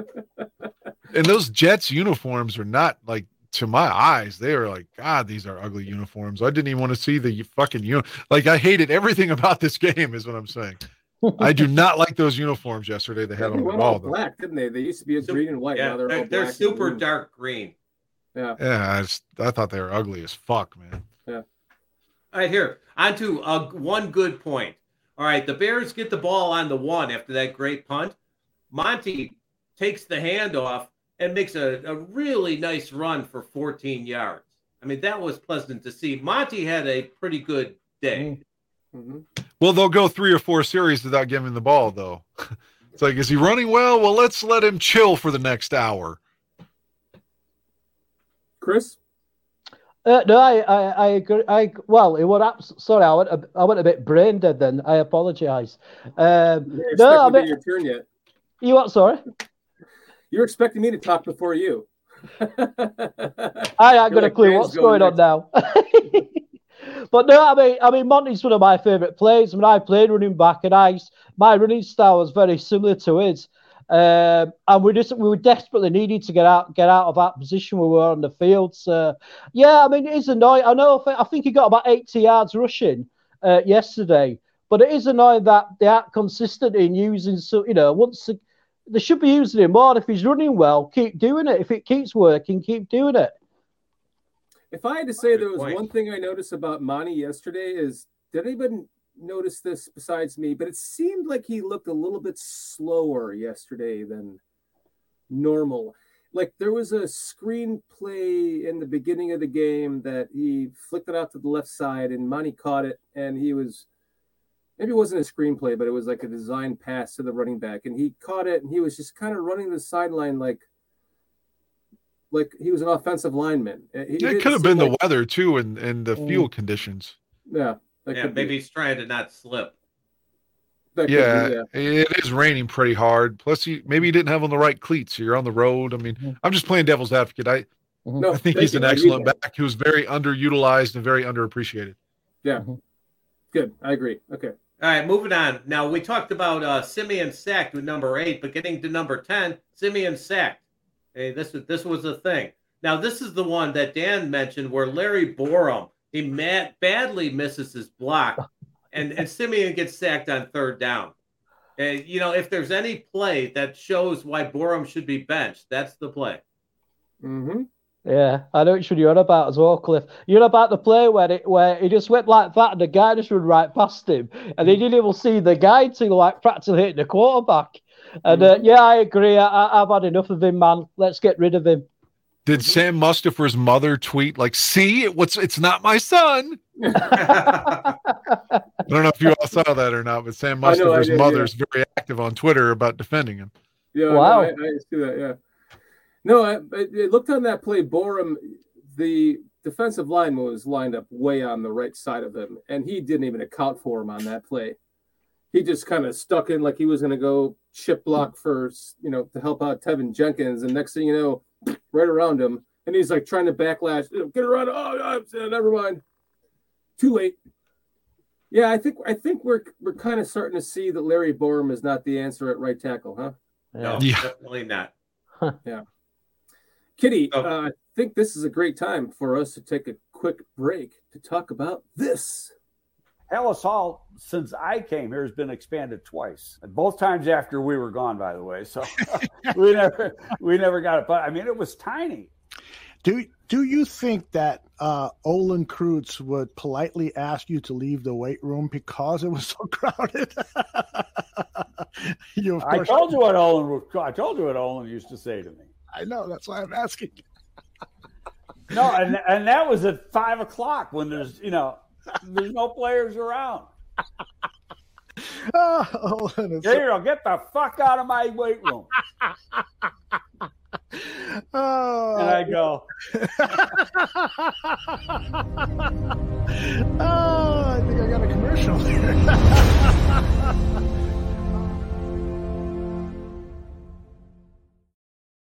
I can't imagine that there's anybody in here in chat that hasn't seen Greg Gabriel and Dan Aldo on the Greg Gabriel show. But if you have not, you're missing out, man. Greg Gabriel and Aldo's interviewing of him is just one of the best things on the internet. So make sure you check that out. And make sure you check out Bears Country Podcast, too, because we have our own channel. Lots of great Bears info on both channels. Yes. So, all right, here. After the Simeon sack, the Bears punted. And then Mike White's moving the ball down the field. Again, he throws another nice touchdown pass to Elijah Moore. Now, the one thing I noticed on that play is he's making some kind of sideways move that I don't generally see quarterbacks doing. He's in the pocket, and then he's moving sideways to the left. Sort of a almost backwards move, but he's not turning around for a rollout the way you usually see quarterbacks do. So his eyes are staying downfield. And I thought, wow, that's a nice move. If you're not going to fall over backwards, that works pretty well. Right. You're talking about White, right? I am, yes. Yeah. Yeah, he impressed me that game. He played a really good game yesterday. The Jets, I can't talk shit about the Jets. They played a good game. They deserve to win it. Period. And we don't hate them. Yeah, they're not on our radar for a team to hate, right? Yes. How often do we play them? Like once every 5 or 10 years? Yeah, something like that. That's why you're always like, when you see the Jets on your schedule, like, fuck, I can't even predict this game. It's like, I got the Bears going 5-9, 6-9, 7-9, 8-9, 9-9, and then the Jets. I don't know. Well, especially with the new Jets, it used to be it was easy to predict. Jets, that's a win. Yeah, Saleh is doing a good job over there. Yeah, it's a good coach. Mm-hmm. All right, on to the forgotten play. Trenton Gill drops the ball. By this time, I think everybody was pretty much zoned out, so nobody even noticed. He drops the ball. It bounces straight up back to him, and he kicks the ball. No problem. No harm, no foul. But if he would have had that, so let's go back to what was it? Dan, your memory. Are you comparing this to Sean Landeta? No, a couple of games ago when he had it blocked. Was that the Commanders? Oh, that was against the Dolphins that we were at, right? Yeah. Oh, yeah, it was the Dolphins. Yeah. And when I thought you were talking about where Sean Landeta dropped the ball in the 85 playoff game for the Giants, but anyway, go ahead. No, I was trying to say in that Dolphins game, when you watch the block, he took the snap and he was just so slow to kick it. It's like, oh, no wonder why I got blocked. Yet in this game, he had enough time to drop it, have it bounce off the ground, pick it up, and still kick it.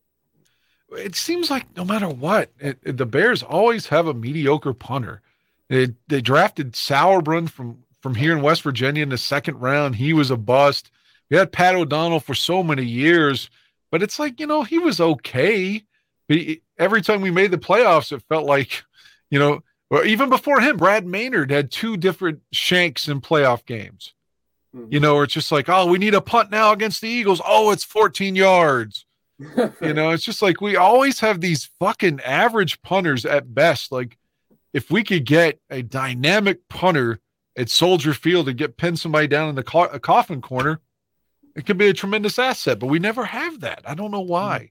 Well, that's another thing that we're missing here is that Trenton Gill is a rookie. Here's another rookie we're talking about that's starting for us from this Poles regime, right? So you can't expect the world from him as a rookie. I think, considering the play you're talking about, Cliff, the fact that he got that ball off without getting it blocked, I think says a lot. And he didn't have a terrible game punting. So maybe there's something to build on there. Mm-hmm. Sorry, Cliff. Go ahead. I mean, what the issue there with the punter that he takes 3 steps before he kicks the ball? What, not like a bit of... So I'm sure Greg Grabiel mentioned that on one of the shows. So like how many steps he takes? It's because obviously that's going to slow him down when he's going to kick it. So right. Yeah, I mean, I thought he played all right. I mean, by that time in the game, my head would have like, I'd switched off, mate. I'd switched off. So I'm so glad Cliff has done his Cliff notes, because especially in the second half, I don't remember shit. Believe me, Cliff. I did not enjoy watching that second half, even with a condensed horrible. I want a punter like the guy the Rams have. A guy comes on the field looking like he just drunk 6 beers, and it's just like, oh, it's 73 yards, and the Rams you thought they were deep in their own territory, but fuck, he just uncorked a 73-yard punt. Like our guy's longest punt, regardless of who it is, it's always like, 41 yards. What an excellent punt. Oh, 37 yards. Great punt. And it's just like other players have guys like yesterday, the kicker that can go 57 yards or a punt that can go 70. And we're like, 84. We can get 49 yards sometimes and on punts and field goals. Foster covers. I'm glad you got laid. That's I did get laid last night. How do you know? I'm glad you got laid too, Dan. I got laid after the game. I was kind of upset about the game where I think I was checked out and I'm sure I wasn't any good is what I'm saying. Well, good for you for getting laid. I got laid too. I didn't want to be there. I didn't want to be there. I was still upset over the game. Dad, I gotta go get laid. See you guys later. Dad, I could feel the vibrations over here in the UK. like three out of 4. Two Dans going at the same time. The vibrations were too much. We got 3 out of 5 of us got laid after a Bears game, and you guys didn't. Come on, Cliff. Come on, Chris. My wife was working. I've got nobody. I've got no woman, so it'd have to be my right hand. Go get yourself one of those. What are they called? I wouldn't know. They're a flashlight. A flashlight. Thank you, Cliff. You must have one. No, I don't, but I know what they are. I've got no idea what you're on about.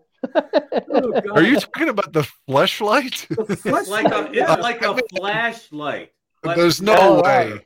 There's no way a man should stick his dick in a flashlight. You can buy interchangeable innards that fit different porn stars, Dan. Come on. What do you want to do? I'll just if it comes down to me having to do that, then I'll just stay single and not get laid. A fuck doll, right?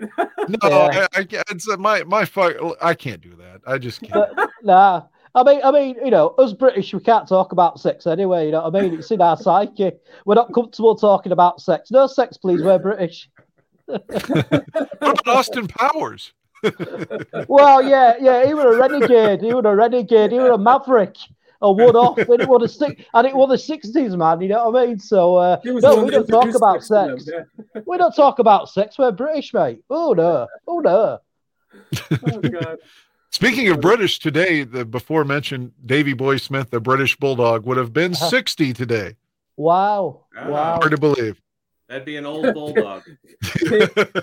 KO Sports Talk. This is too much for me. Sorry, KO. We're getting back into KO. We're doing everything we can to get through this game.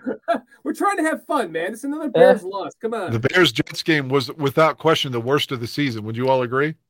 I'd say that and the New York Giants game. That New York Giants game made me feel like it did do yesterday. That really depressed me, that game.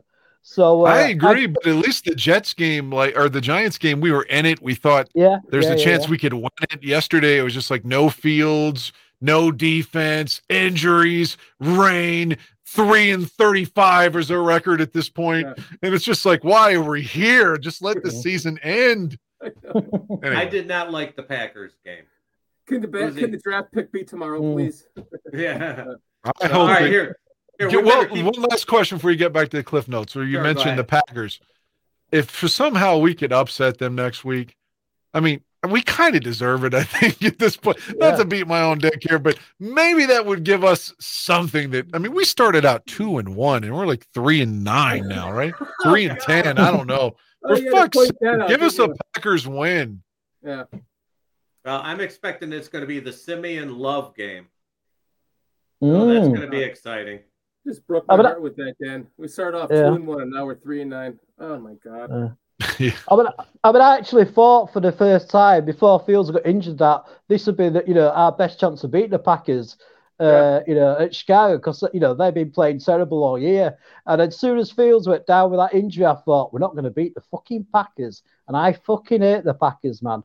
The Packers, right? I had a mate, a neighbour, and he started getting into football. He started getting into NFL, and he wanted to pick a team. So I was going for all the teams, and he went, "Oh, I'm going to be a Green Bay Packers fan." And I was going, "Oh, man, you can't be a Green Bay Packers fan. Do you know how much of a dickhead you are if you're a Green Bay Packers fan?" So anyway, he ended up as a Green Bay Packers fan. He moved out of his flat. Another guy moved in, and I had a chat to him. And I had like some Bears gear on. And he went, "Oh, do you like the NFL?" I went, "Yeah." And I said, "Oh, yeah, so do you sport?" He went, "The Green Bay Packers." And I was like, "Fuck off. Fuck off." If this game this weekend is Trevor Siemian against Jordan Love, and we fucking lose, I'm just gonna beat my head. I'm not going to talk any shit about Jordan Love because I've already had 30 years of, Rodgers and Favre. So fuck, man. I'm not going to talk any shit. I don't want this kid to be anything, but I'm not going to stir the pot and make him be good. Let's not do that. Let's not do that. All right, here. On to number 12, Mike White, Part 2. Okay, all game, White's accurate. He's smart with his passes. Is Zach Wilson worried? We talked a little bit about that. Now, Johnson breaks free for the TD, and the only important thing about this is that it's 31-10 at this point. There's no more scoring, and Sanborn missed that tackle, unfortunately. Yeah, that was one of the ones he missed. All right. The fact that Mike White was having his name serenaded to him by the Jets fans ought to make Zach Wilson think, I'm not going to be here much longer. Yeah, I would think so. And then what? They're going to trade him for 2 first-round draft, or like a first-round draft? No one's going to give a two first-round picks. He's going to be like Josh Rosen, probably on like 3 or 4 teams in the next 2 years. Mm-hmm. I could see that. Mitchell Trubisky. Yeah, exactly. At least Trubisky had a better attitude. He has that in his favor. And he has a good-looking lady. Oh, yeah, he does. Yeah, he does. He can score, you see. That proves that he can actually score for that lady. That's because I remember seeing a photograph of when he got engaged, and I kept thinking, I put like a little message on going, well, it shows Trubisky can actually score. Look at the woman. Quarterbacks always have some good-looking woman around. Oh, yeah. You could be a 385-pound defensive tackle in the NFL and have a fucking perfect 10 blonde hot wife, I bet Steve Stenstrom didn't. All the women would say, this guy can't play. Fuck this guy. I bet she probably did, though. Yeah, I don't know. That guy. I've never heard anybody else talk about him after me. Either. Google Steve Stenstrom's wife. Give us a rating. Hey, we're actually getting through these notes, so we're doing well. We still have smiles on our faces. All right, the important thing about the next possession is the Bears go for it in their own territory. If they're on about their 35, something like that, they go for it. They toss it out to Monty, and he runs behind 2 of the linemen and gets the first down. Now that took guts, and by this time, nobody even cared. Mm-hmm. That might have been when I didn't see that because I don't remember that play. Yeah, it was beautiful. It's like toss the ball to Monty, and he runs, about where the tackle would normally be. I remember that now. Yes, and then that's behind two linemen. Yep. Yeah. That was a good play. Yes. Yeah, I think that's when I was trying to make sure I didn't have any belly button lint. I missed it.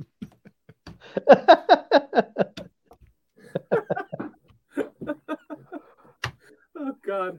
So that's how bad the game was yesterday. This game has been so exciting, but now the game gets boring.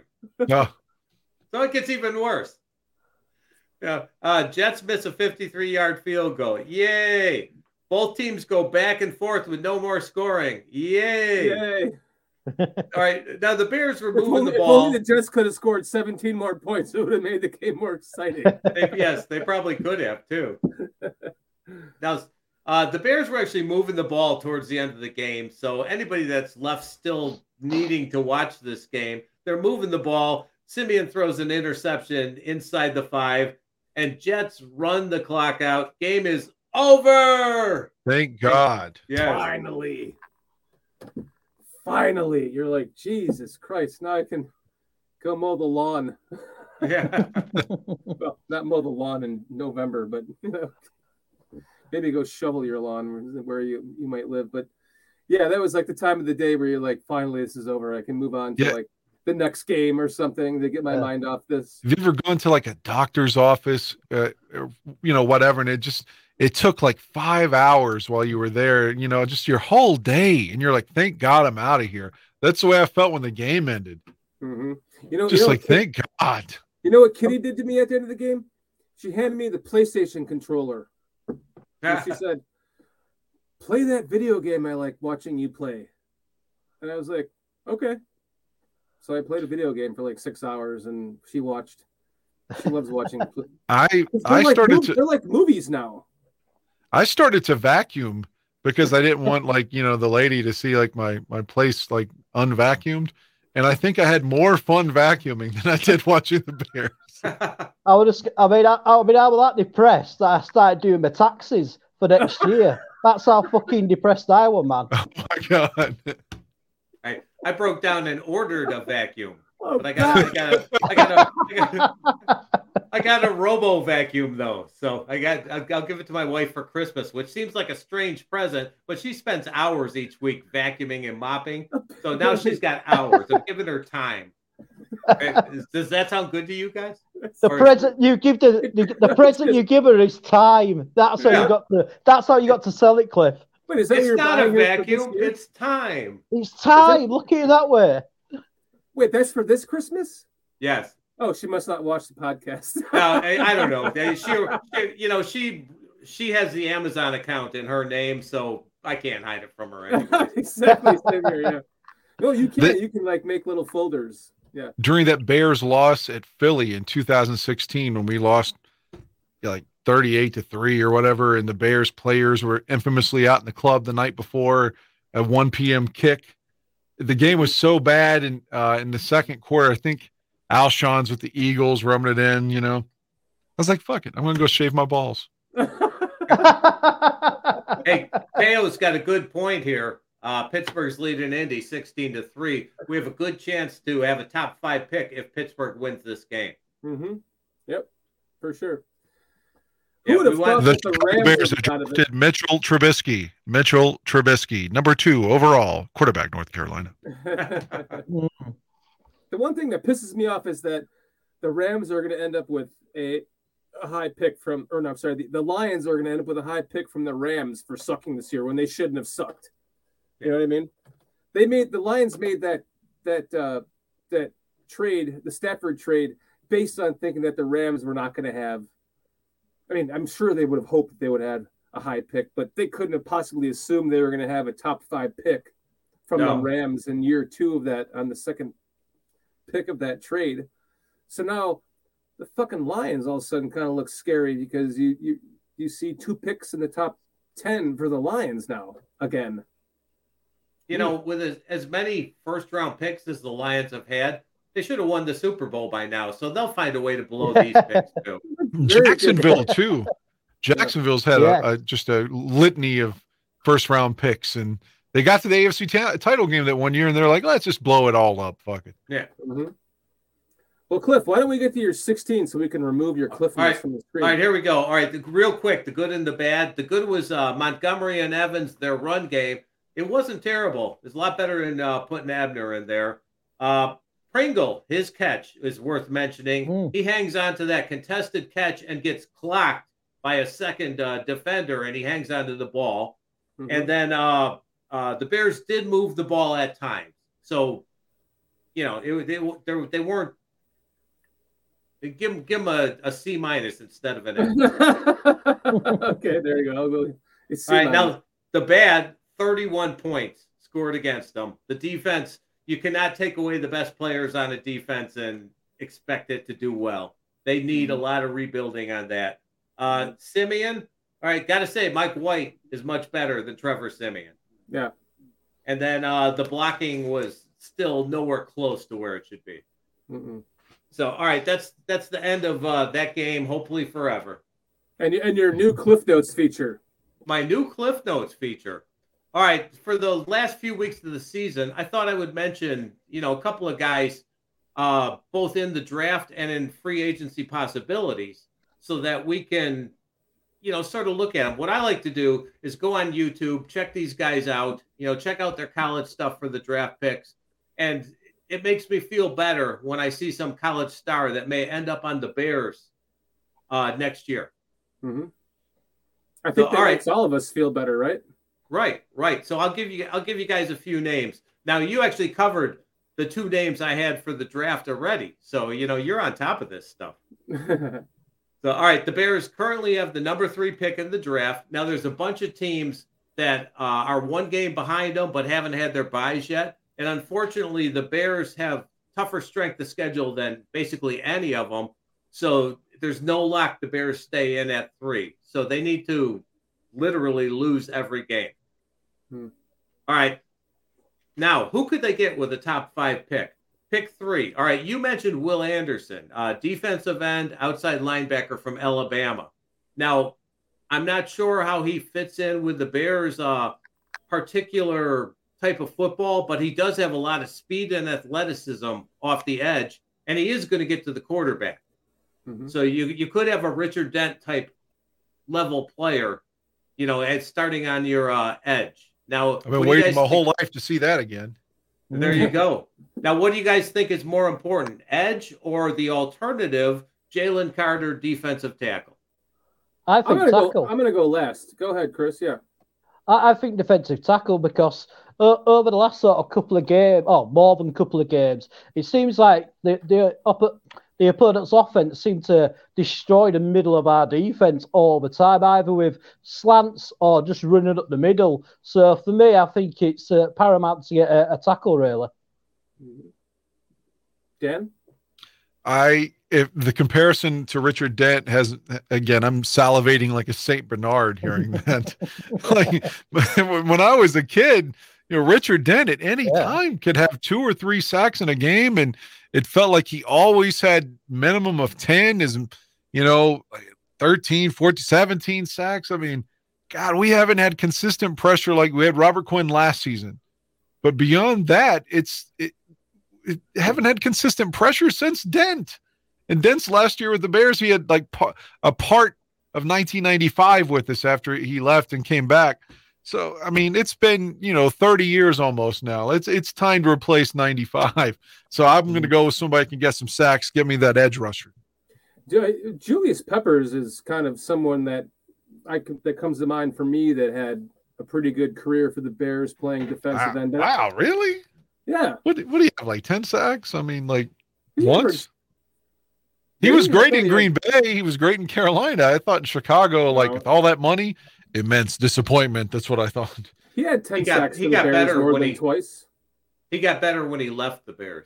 Yeah. Well, put him outside linebacker. I thought he sucked with the Bears. Don't forget his last play with the Bears when Randall Cobb caught that 60-some yard touchdown pass. on fourth down from Aaron Rodgers, Peppers was right there, let him break contain. Like Peppers could have sacked him, but that's not what he did in Chicago. What I was going to say about Will Anderson is I think he's more of like a Khalil Mack type player or a Von Miller type who is more of an outside linebacker in a 3-4 defense. Yeah, he could play a defensive end in a 4-3, kind of like Mack did for the Raiders.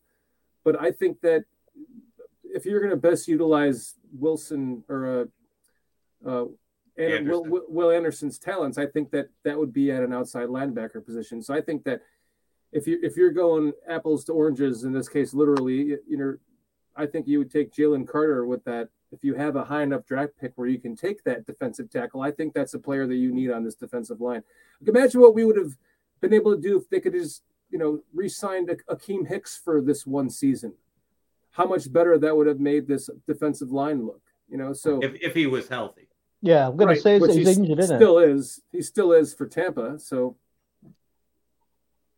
okay. Here, the other alternative, which we have also covered a little bit, is to trade down. If we end up with a top 3 pick, there's several quarterback needy teams that really want to grab one. Pick 3 is worth 2,200 points on the draft value chart. And that's corresponds to, say, a 10th pick and an 18th pick in the first round, or something like a first, a second, plus 1 or 2 more picks, or 2 firsts, higher first this year and next year. So there is a lot of value if you get a high pick and you do end up trading back a bit. Mm-hmm. Then maybe you can take an offensive lineman too, with one of your other needs there on defense. If you have 2 picks in the first round, I mean. Mm-hmm. If you get a defensive tackle and a right tackle, or a left, I think Braxton Jones is going to be. I didn't say he wasn't going to be, a good player, but he's been okay. But if you have like some fucking can't miss left tackle there, then yeah. I mean, I'd rather get a left tackle through free agency, to be honest with you. There you go. I'm good with that too. So isn't this making you guys feel a little bit better to see what type of players we're going to be having coming into the Bears? No. It makes me feel better. All right, go watch the YouTube videos. As soon as this show's over, you go watch those videos. I've been having a blast on this show with you guys. I mean, seriously, this is we could have all been shitting in the dumps today, but we're all having fun and we're looking forward to the future. And I think that's all we can do. Yeah. I mean, I didn't say I was looking forward to the future. I'm having fun talking with you, but done relocating this Honda. Dad, you sound a bit cynical, mate. You're like me. I mean, there's no promises that we'll be here next season. Not to bring anybody down, but I try not to be too presumptuous. Again, that you don't know if they're going to get the right picks, or I don't know. I'll think about 2023 when we get there. Right now, we still got. What are we now? 3-9. So we got 5 more fucking games plus a bye week. What in the hell is this? My wife talking about right now? Sorry, guys. All right, here. I'll carry on. I'm like, what is going on? I'll carry on with the second part of this, the free agents. Now, it's a little tougher with free agents because you never know who's going to be franchised or who's going to be re-signed. So these are players that may be there, maybe not. So take it with a grain of salt. All right, the first one, how would you guys like to see Kansas City Chiefs left tackle Orlando Brown on the Bears? 26 years old, 3 penalties and 1 sack allowed so far this season. He's probably going to end up the highest paid offensive lineman in the league, $24-25 million a year. You're talking about offensive tackles? Yeah, for left tackle? Left tackle. Braxton Jones is going to be a fucking good left tackle. Why would we want to replace him? We didn't talk about right tackle. Well, we're just talking about the some of the top guys that are going to be available. Maybe Braxton could play right tackle. Maybe. Or left guard. Yeah, there you go. Oh, maybe. Slide him inside. Put the guy from Kansas City on as left tackle. Because it's the most important part of the offensive line, really. And if we can stop people getting to Justin Fields, then I'm all up for it, mate. I mean, and he's anything to improve the 26. team. Yeah, anything to improve the team. Now the price is a little bit steep. It's probably going to be, I would think, at least $25 million a year. So that that's a lot to pay. But the Bears do have the money if they decided to do it. Every time we get anyone from Kansas City, whether it's a fucking coach, a backup quarterback, John Tate. John Tate's the only person we've ever signed from Kansas City that ever did anything. I don't want anything to do with the Chiefs. Not their offensive scheme, not their players. No more Chiefs. No more front office Chiefs. No more coach Chiefs. Fuck the Chiefs. Ryan Poles is the last one, huh? Right. I mean, like I said, John Tate has been the only one from the Chiefs that's ever had any success with the Bears. Tate was awesome. You're right, Ravy. Come up. Tate was fucking good. That's for sure. He was a good. All right, so Dan's a no vote on Orlando Brown. Yeah, right, especially for that money. Yeah, me either. All right, here's an alternative. I want to see less free agent spending and more draft picks, and then maybe like one big free agent, but save the rest of the money for your players in the future. You see, I'm completely the opposite way around, Shorty. I want to get free agents rather than drafts, because at least you know what you're getting with a free agent, because you can see his history in the NFL. It's like Dan said, you can get a top 10 pick of a draft, and it can be a bust. So I'd rather go through the free agents. I don't say go to the extent like the LA Rams did, but I'd rather see him spend that money on free agents, and because at least you feel like you got a bit more of a guarantee of the quality of the player. Well, here's two things about free agents, Chris. One is when they're in their final year of their contract, they play the best. They always do. And that's when they get that big contract from either A, the team that drafted them, or B, the team that signs them in free agency away from the team that drafted them. And a lot of the times you see when they, in both cases, when they hit that big contract, their play goes down just a little bit, because it's like they can breathe a little bit, I got that big contract. Now I don't have to quite give it as much as I did to earn the contract. And I'm not saying that's a bad thing. Get to that. The 06 Bears, 05, 06 Bears, the only lineman that we drafted, offensive line, was Olin Kreutz. Fred Miller, John Tate, Roberto Garza, Reuben Brown, all free agents. So, I mean, you could rebuild your whole line just like the Bears did between 05 and 06, and suddenly you got a steady line that could go to the Super Bowl. That's a great point. You're right. So maybe you can put the money into offensive lines.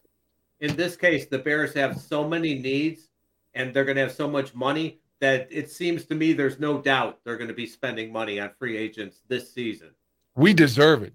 We deserve them to pay us back for all the fucking games, the loyalty, the jerseys. A bunch of mine were stolen recently. Don't want to talk about it. A lot of shit. I mean, all the stuff that we've bought and gone to games. I mean, come on, man. Put something back into the team, especially after going through this season where they're paying, trading everybody away to try to get a better draft pick. Like next year, really go all in then. Yeah, I mean, that's what I like. It's starting to seem like that's the way to go. And we're going to have a lot more to talk about with that in the next several shows. I can guarantee you that much. Right. Well, I'll try to keep doing this for, the rest of the season so that we can get some kind of idea about the players that are out there. Here, I got one more, an alternative free agent. You guys may like this one because we would steal him from Green Bay, and that's Elton Jenkins. Elton Jenkins. All right, he's an offensive lineman. Elton Jenkins. Jenkins. Elton John? Elton He's an offensive lineman. All right. All right, he's also 26. He tore his ACL last year. Now, since he's come back, 3 penalties and only 2 sacks allowed, and he can play any position on the offensive line. And he'd be a lot cheaper than Orlando Brown would. And we're still stinging from Lucas Patrick signing. But we would be stealing him from Green Bay. Just like we did Lucas Patrick. Yeah. We can steal him to put him on our injured reserve list. I don't think Green Bay minded losing Lucas Patrick that much. I think they would mind losing Elton Jenkins. Yeah. So he's just another name to throw out there in free agency. Like I said, I'll continue to do it. I'll pick, 1, 2, 3 people each week, and then we can discuss a little bit about them. See, there you go. KO knows. Okay. Yeah, that's someone to think about for sure. We're going to see a combination of free agency and draft because Poles, Eberflus, I guarantee they sit down there with their drinks in like some quiet, dark room somewhere, and they're talking to each other about 2023 and what they're going to do. And I guarantee, and they've got what's the assistant GM? What's his name? He's in there too. Cunningham. Yes, they're all there, and they're all talking. Have you guys seen that 70s show with the circle? Yes. Where they're all smoking the pot in the circle. Yeah. And so that's what these guys. They're all sitting in the dark. That's what these guys are doing. They're sitting in there and they're dreaming. Yeah. If you're Ashton Kutcher, you got to pretend on that show to be a Packers fan, but you're really a Bears fan. Yeah, it is. Yeah. Like that. Yeah. If you're stupid, you have to wear the Packers helmet, which I think is funny. Me too. I watched a game last night in the middle of the night. The Bears at the Packers on Thursday Night Football in 1991. And the Bears won 10-0, and the crowd hated the Green Bay offense and was booing them. And I was just thinking, why couldn't we just keep them like this? I was like, but they're one off season away from Brett Favre. But it was fun to shut them out at Lambeau, I can assure you, with Jim Harbaugh quarterback for us. Mm-hmm. Hell yeah, man. I mean, I just wish that we had the when I first got into football, we dominated the Green Bay Packers in the 80s. Mike Dixon, that 85 season when we had Fridge and the Fridge caught his first touchdown pass and all that sort of thing. And I wish we had that again because that was awesome. Fucking off the top of my head, this could be wrong, but I think Ditka was 25-5 against Green Bay. I could believe that, Dan. Certainly. Yeah, so that's a wet dream for me. His goal was to win the division. He wanted to win all those games. I think that Tampa was in the division at that time, if I remember correctly. Yes, that's correct. Yes. So those games against division rivals, he's like, win all those and split the rest. It certainly helped when you had another team in your division to beat up every year, twice a year. There was like 2 wins for everyone in the division in that time frame. The Buccaneers fucking sucked. Man, you go back and watch some of those games. The Bears, even though they beat Tampa most of the time, there were a lot of close games in the Ditka era with Tampa Bay for some reason, especially in the heat in Tampa. Hell, Tampa swept us in '89. I'm telling you, when you go from the cold to that heat and humidity, it makes a big difference. It's like you're suffocating in the humidity, when you're running. So I could, like, anytime the Bears go to Tampa Bay or Miami, especially when it's cold, that's always kind of a worrisome game because it seems like that's a shock advantage to the system. Yeah, and vice versa too, But for whatever reason, we seem to lose that Miami game when they come to Soldier Field. Well, Gruden won the Super Bowl in Tampa Bay. Mm-hmm. What is going on over here, Katie? You got my... did we lose Dan? Oh, we lost Dan for a second. There we go. He's back. I think my internet just flashed or something here. But I was going to reference an old game, but I forgot what I was going to say now that I lost my internet. What was the name? We were talking about Tampa. Oh, the 85 game? No, it's not Tampa.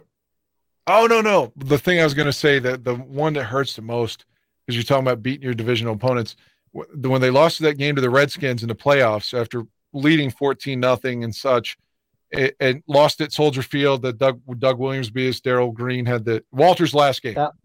Yeah. If they win that game, San Francisco got upset by Minnesota the day before out there at Candlestick. San Francisco only lost 1 game the whole season. So the NFC Championship would have been Minnesota at Chicago. No doubt in my mind, we beat the fucking Vikings and go to the Super Bowl again. So that's always just a huge fucking dagger of like what could have been, what should have been, That one hurt. Yeah. That feels like this entire season to me. There's 5 games we should have won this year that, 3 4 of them were special teams gaffes. And one of them was call against Miami cost us with that obvious PI that they apologized for, but oops, sorry. Yeah. I mean, if you could just collect all these memories of all these what if games over the years, you'd be like, well, fuck, they could have won in 1997 and they could have won. It's true. Like if you go back through the Wannstedt era, especially like 98, you figure out, you look at this 4-12, they must have sucked. But most of those games were like 2-point losses, 3-point losses. I mean, occasionally Ronnie would get rolled by Green Bay, of course, like up there and lose 40-3 or some shit. But for the most part, his teams always played hard and played for him. So they lost a lot of close games. Even in 97, when they started 0-7 before they beat the Dolphins. Hell, they were in most of those games except the one in New England. They said they got rolled. But yeah. I will say that this game yesterday, it didn't look like the Bears gave up. They were still trying to play. I mean, they knew they lost, but they were trying to play at least at the end. I've watched some other teams where you could just see that they're standing around. You know, they've given up. But the Bears aren't. They don't look like that. So it does say a little bit about the coaches. Yeah, I mean, they got down to a good 3, 4, 5 minutes left in the game when they finally were like, we can't win this. You know, but for the most part, they were giving it their all. So, guys, let's bring up this trivia question again.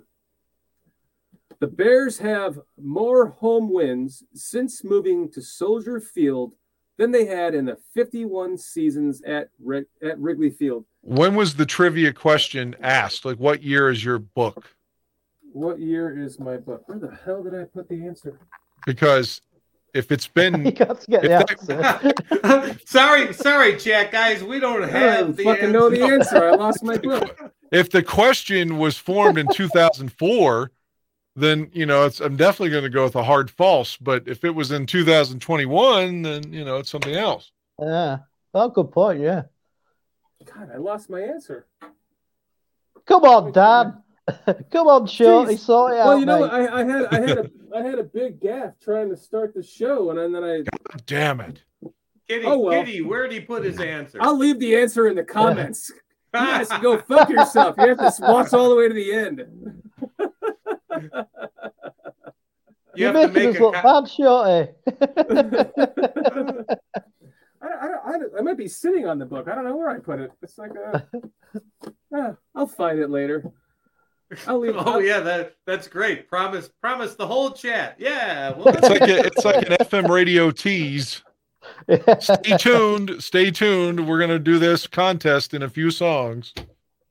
I don't know what the hell happened to the book. There was like a 15-minute period right before the show was starting where like everything was going wrong. My internet crashed, my computer wouldn't reboot correctly, and I couldn't get back into the program here, and it was getting down to the wire. And somehow I got all pissed off, and I like put my answer. I slammed it down somewhere. I'm like, God damn it! It's like I don't know where. Well, speaking of pissed off and down to the wire, I've been holding this shit for 2 hours. I gotta go take a leak. I'm sorry. Get out of here, Dan. Don't take your microphone. Yeah, don't take your mic. I would think that please don't. I would think that the answer to this definitely has to be false. It's got to be. You would think they won more games in the beginning in Wrigley Field with all those winning years. I would have to imagine.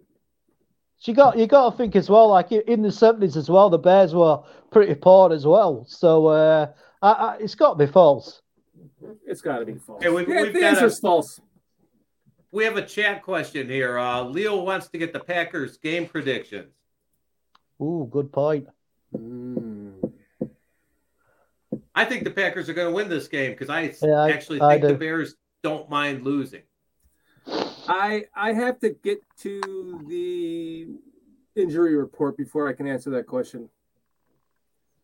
I'm going to say, Leo, like normally I would just stack it up as a loss. So I would say the Bears are going to lose. But if it's Fields against Rodgers, that most likely is probably a loss still. If it's Fields against Love, that's probably a win.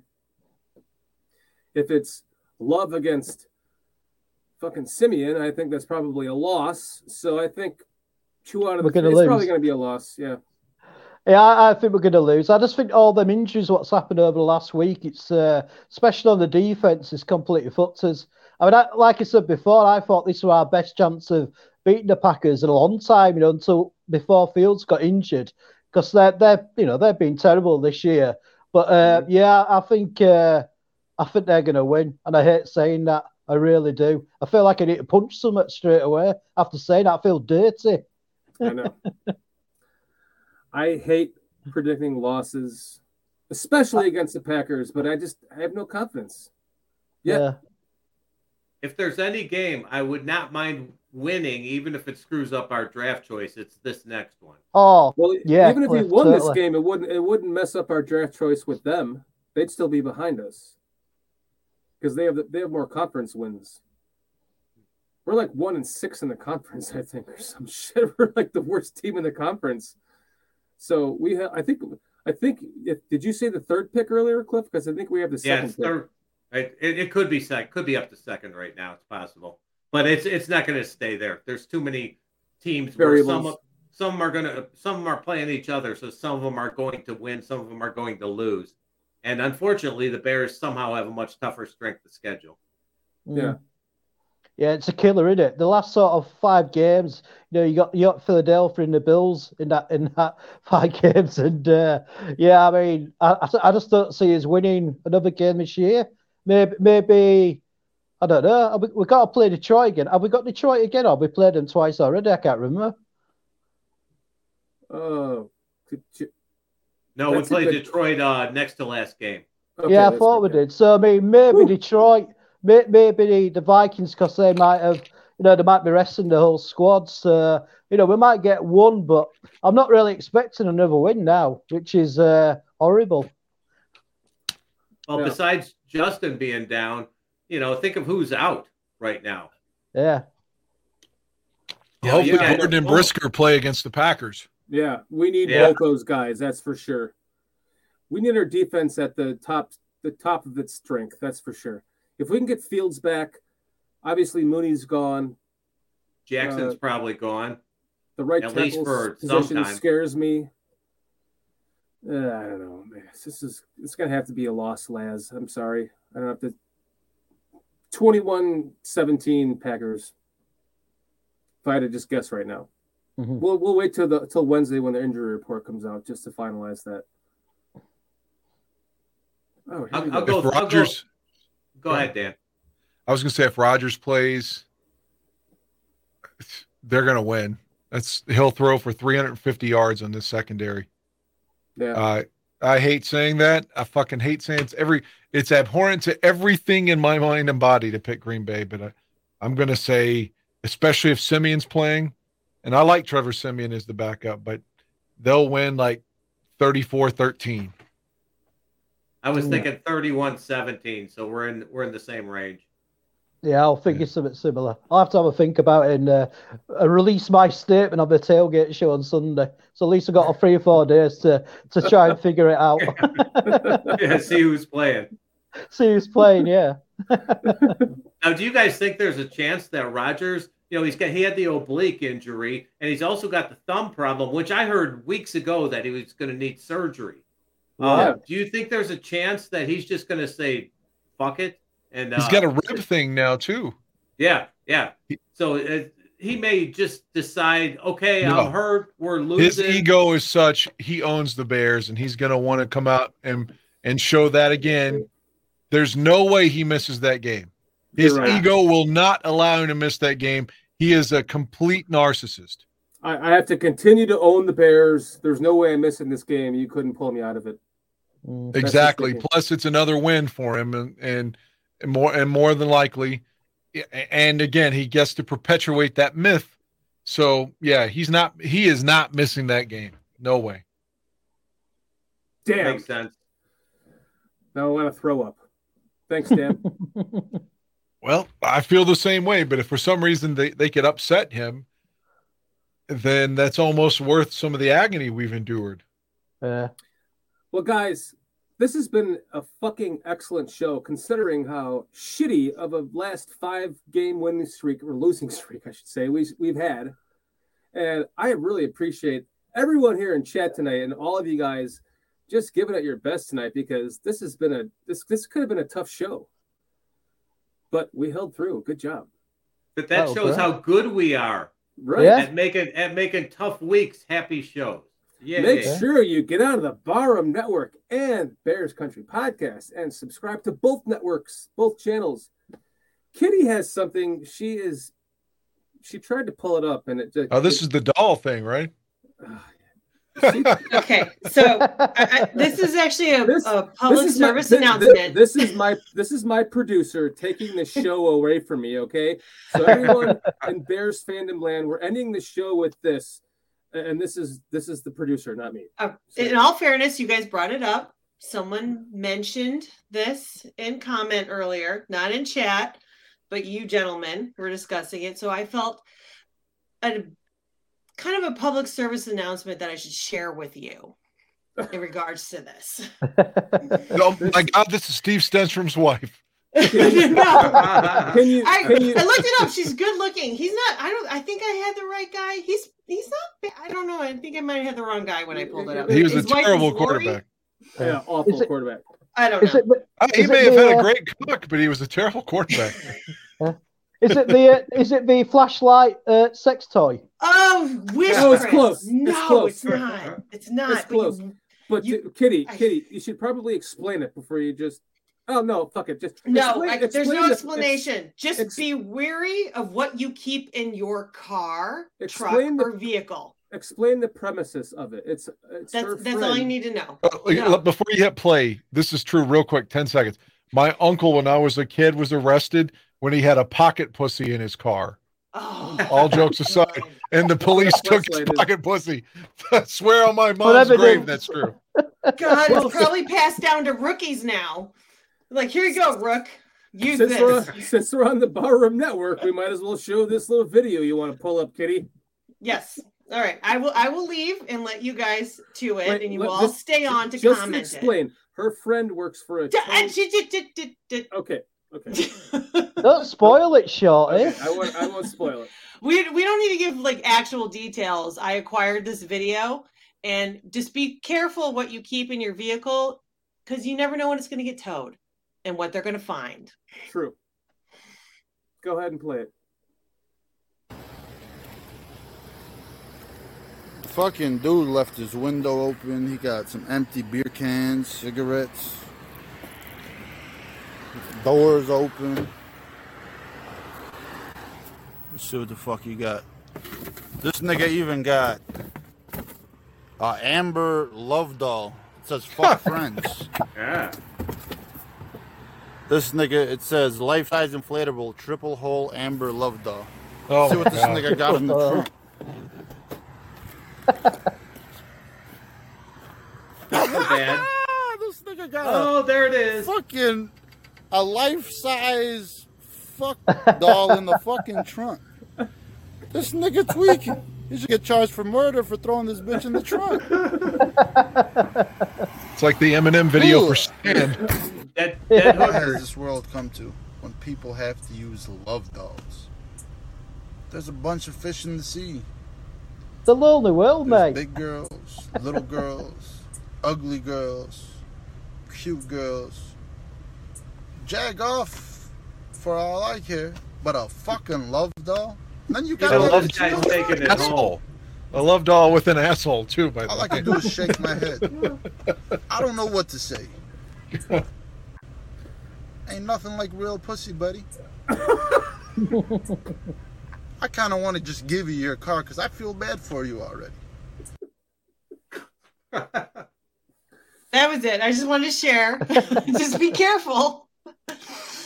Don't be leave kind. Your sex toys and your sex dolls in the trunk of your car if it's getting towed. Yeah. I find it a little disturbing that he has the doll inflated in the trunk. Yeah, I thought it was a bit weird. Yeah. That's what I said. Reminded me of the Eminem video for Stan when he has Dido tied up in the back of his car. I wish I'd have kept to there. The absolutely most disturbing part about that video is if you looked at the fuck doll, like the vagina was just mutilated. Like it had been used and used and used. Yeah, but you'd have to be careful on the seams, though, wouldn't you? If it's got like a bit of a chappy sort of seam, that'd be terrible on the old penis. Let's just fast forward. Let's fast forward to right here. Look at this thing. She's get charged for murder. Look at that thing. Throwing this bitch in the trunk. She's got better boobs than my last girlfriend. I'll say that for a fact. Yeah, but her vagina looks like an Arby's sandwich. Yeah, look at it inside out. It's that lunch meat inside out. We've got the meats. Hot meats. Kitty, great way to end the show.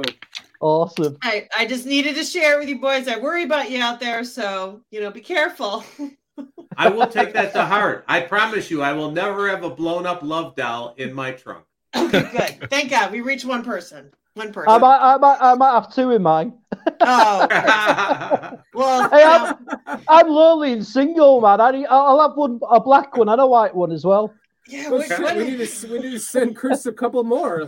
What if that guy had been bisexual and was also blowing a blow up doll and a female?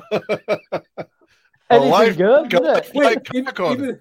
Even better yet, it was a woman with a strap-on dildo that was fucking a blow-up doll in both holes. God, I created an absolute mess right now. You have. We blame you, Kitty. I'm so sorry. I leave now.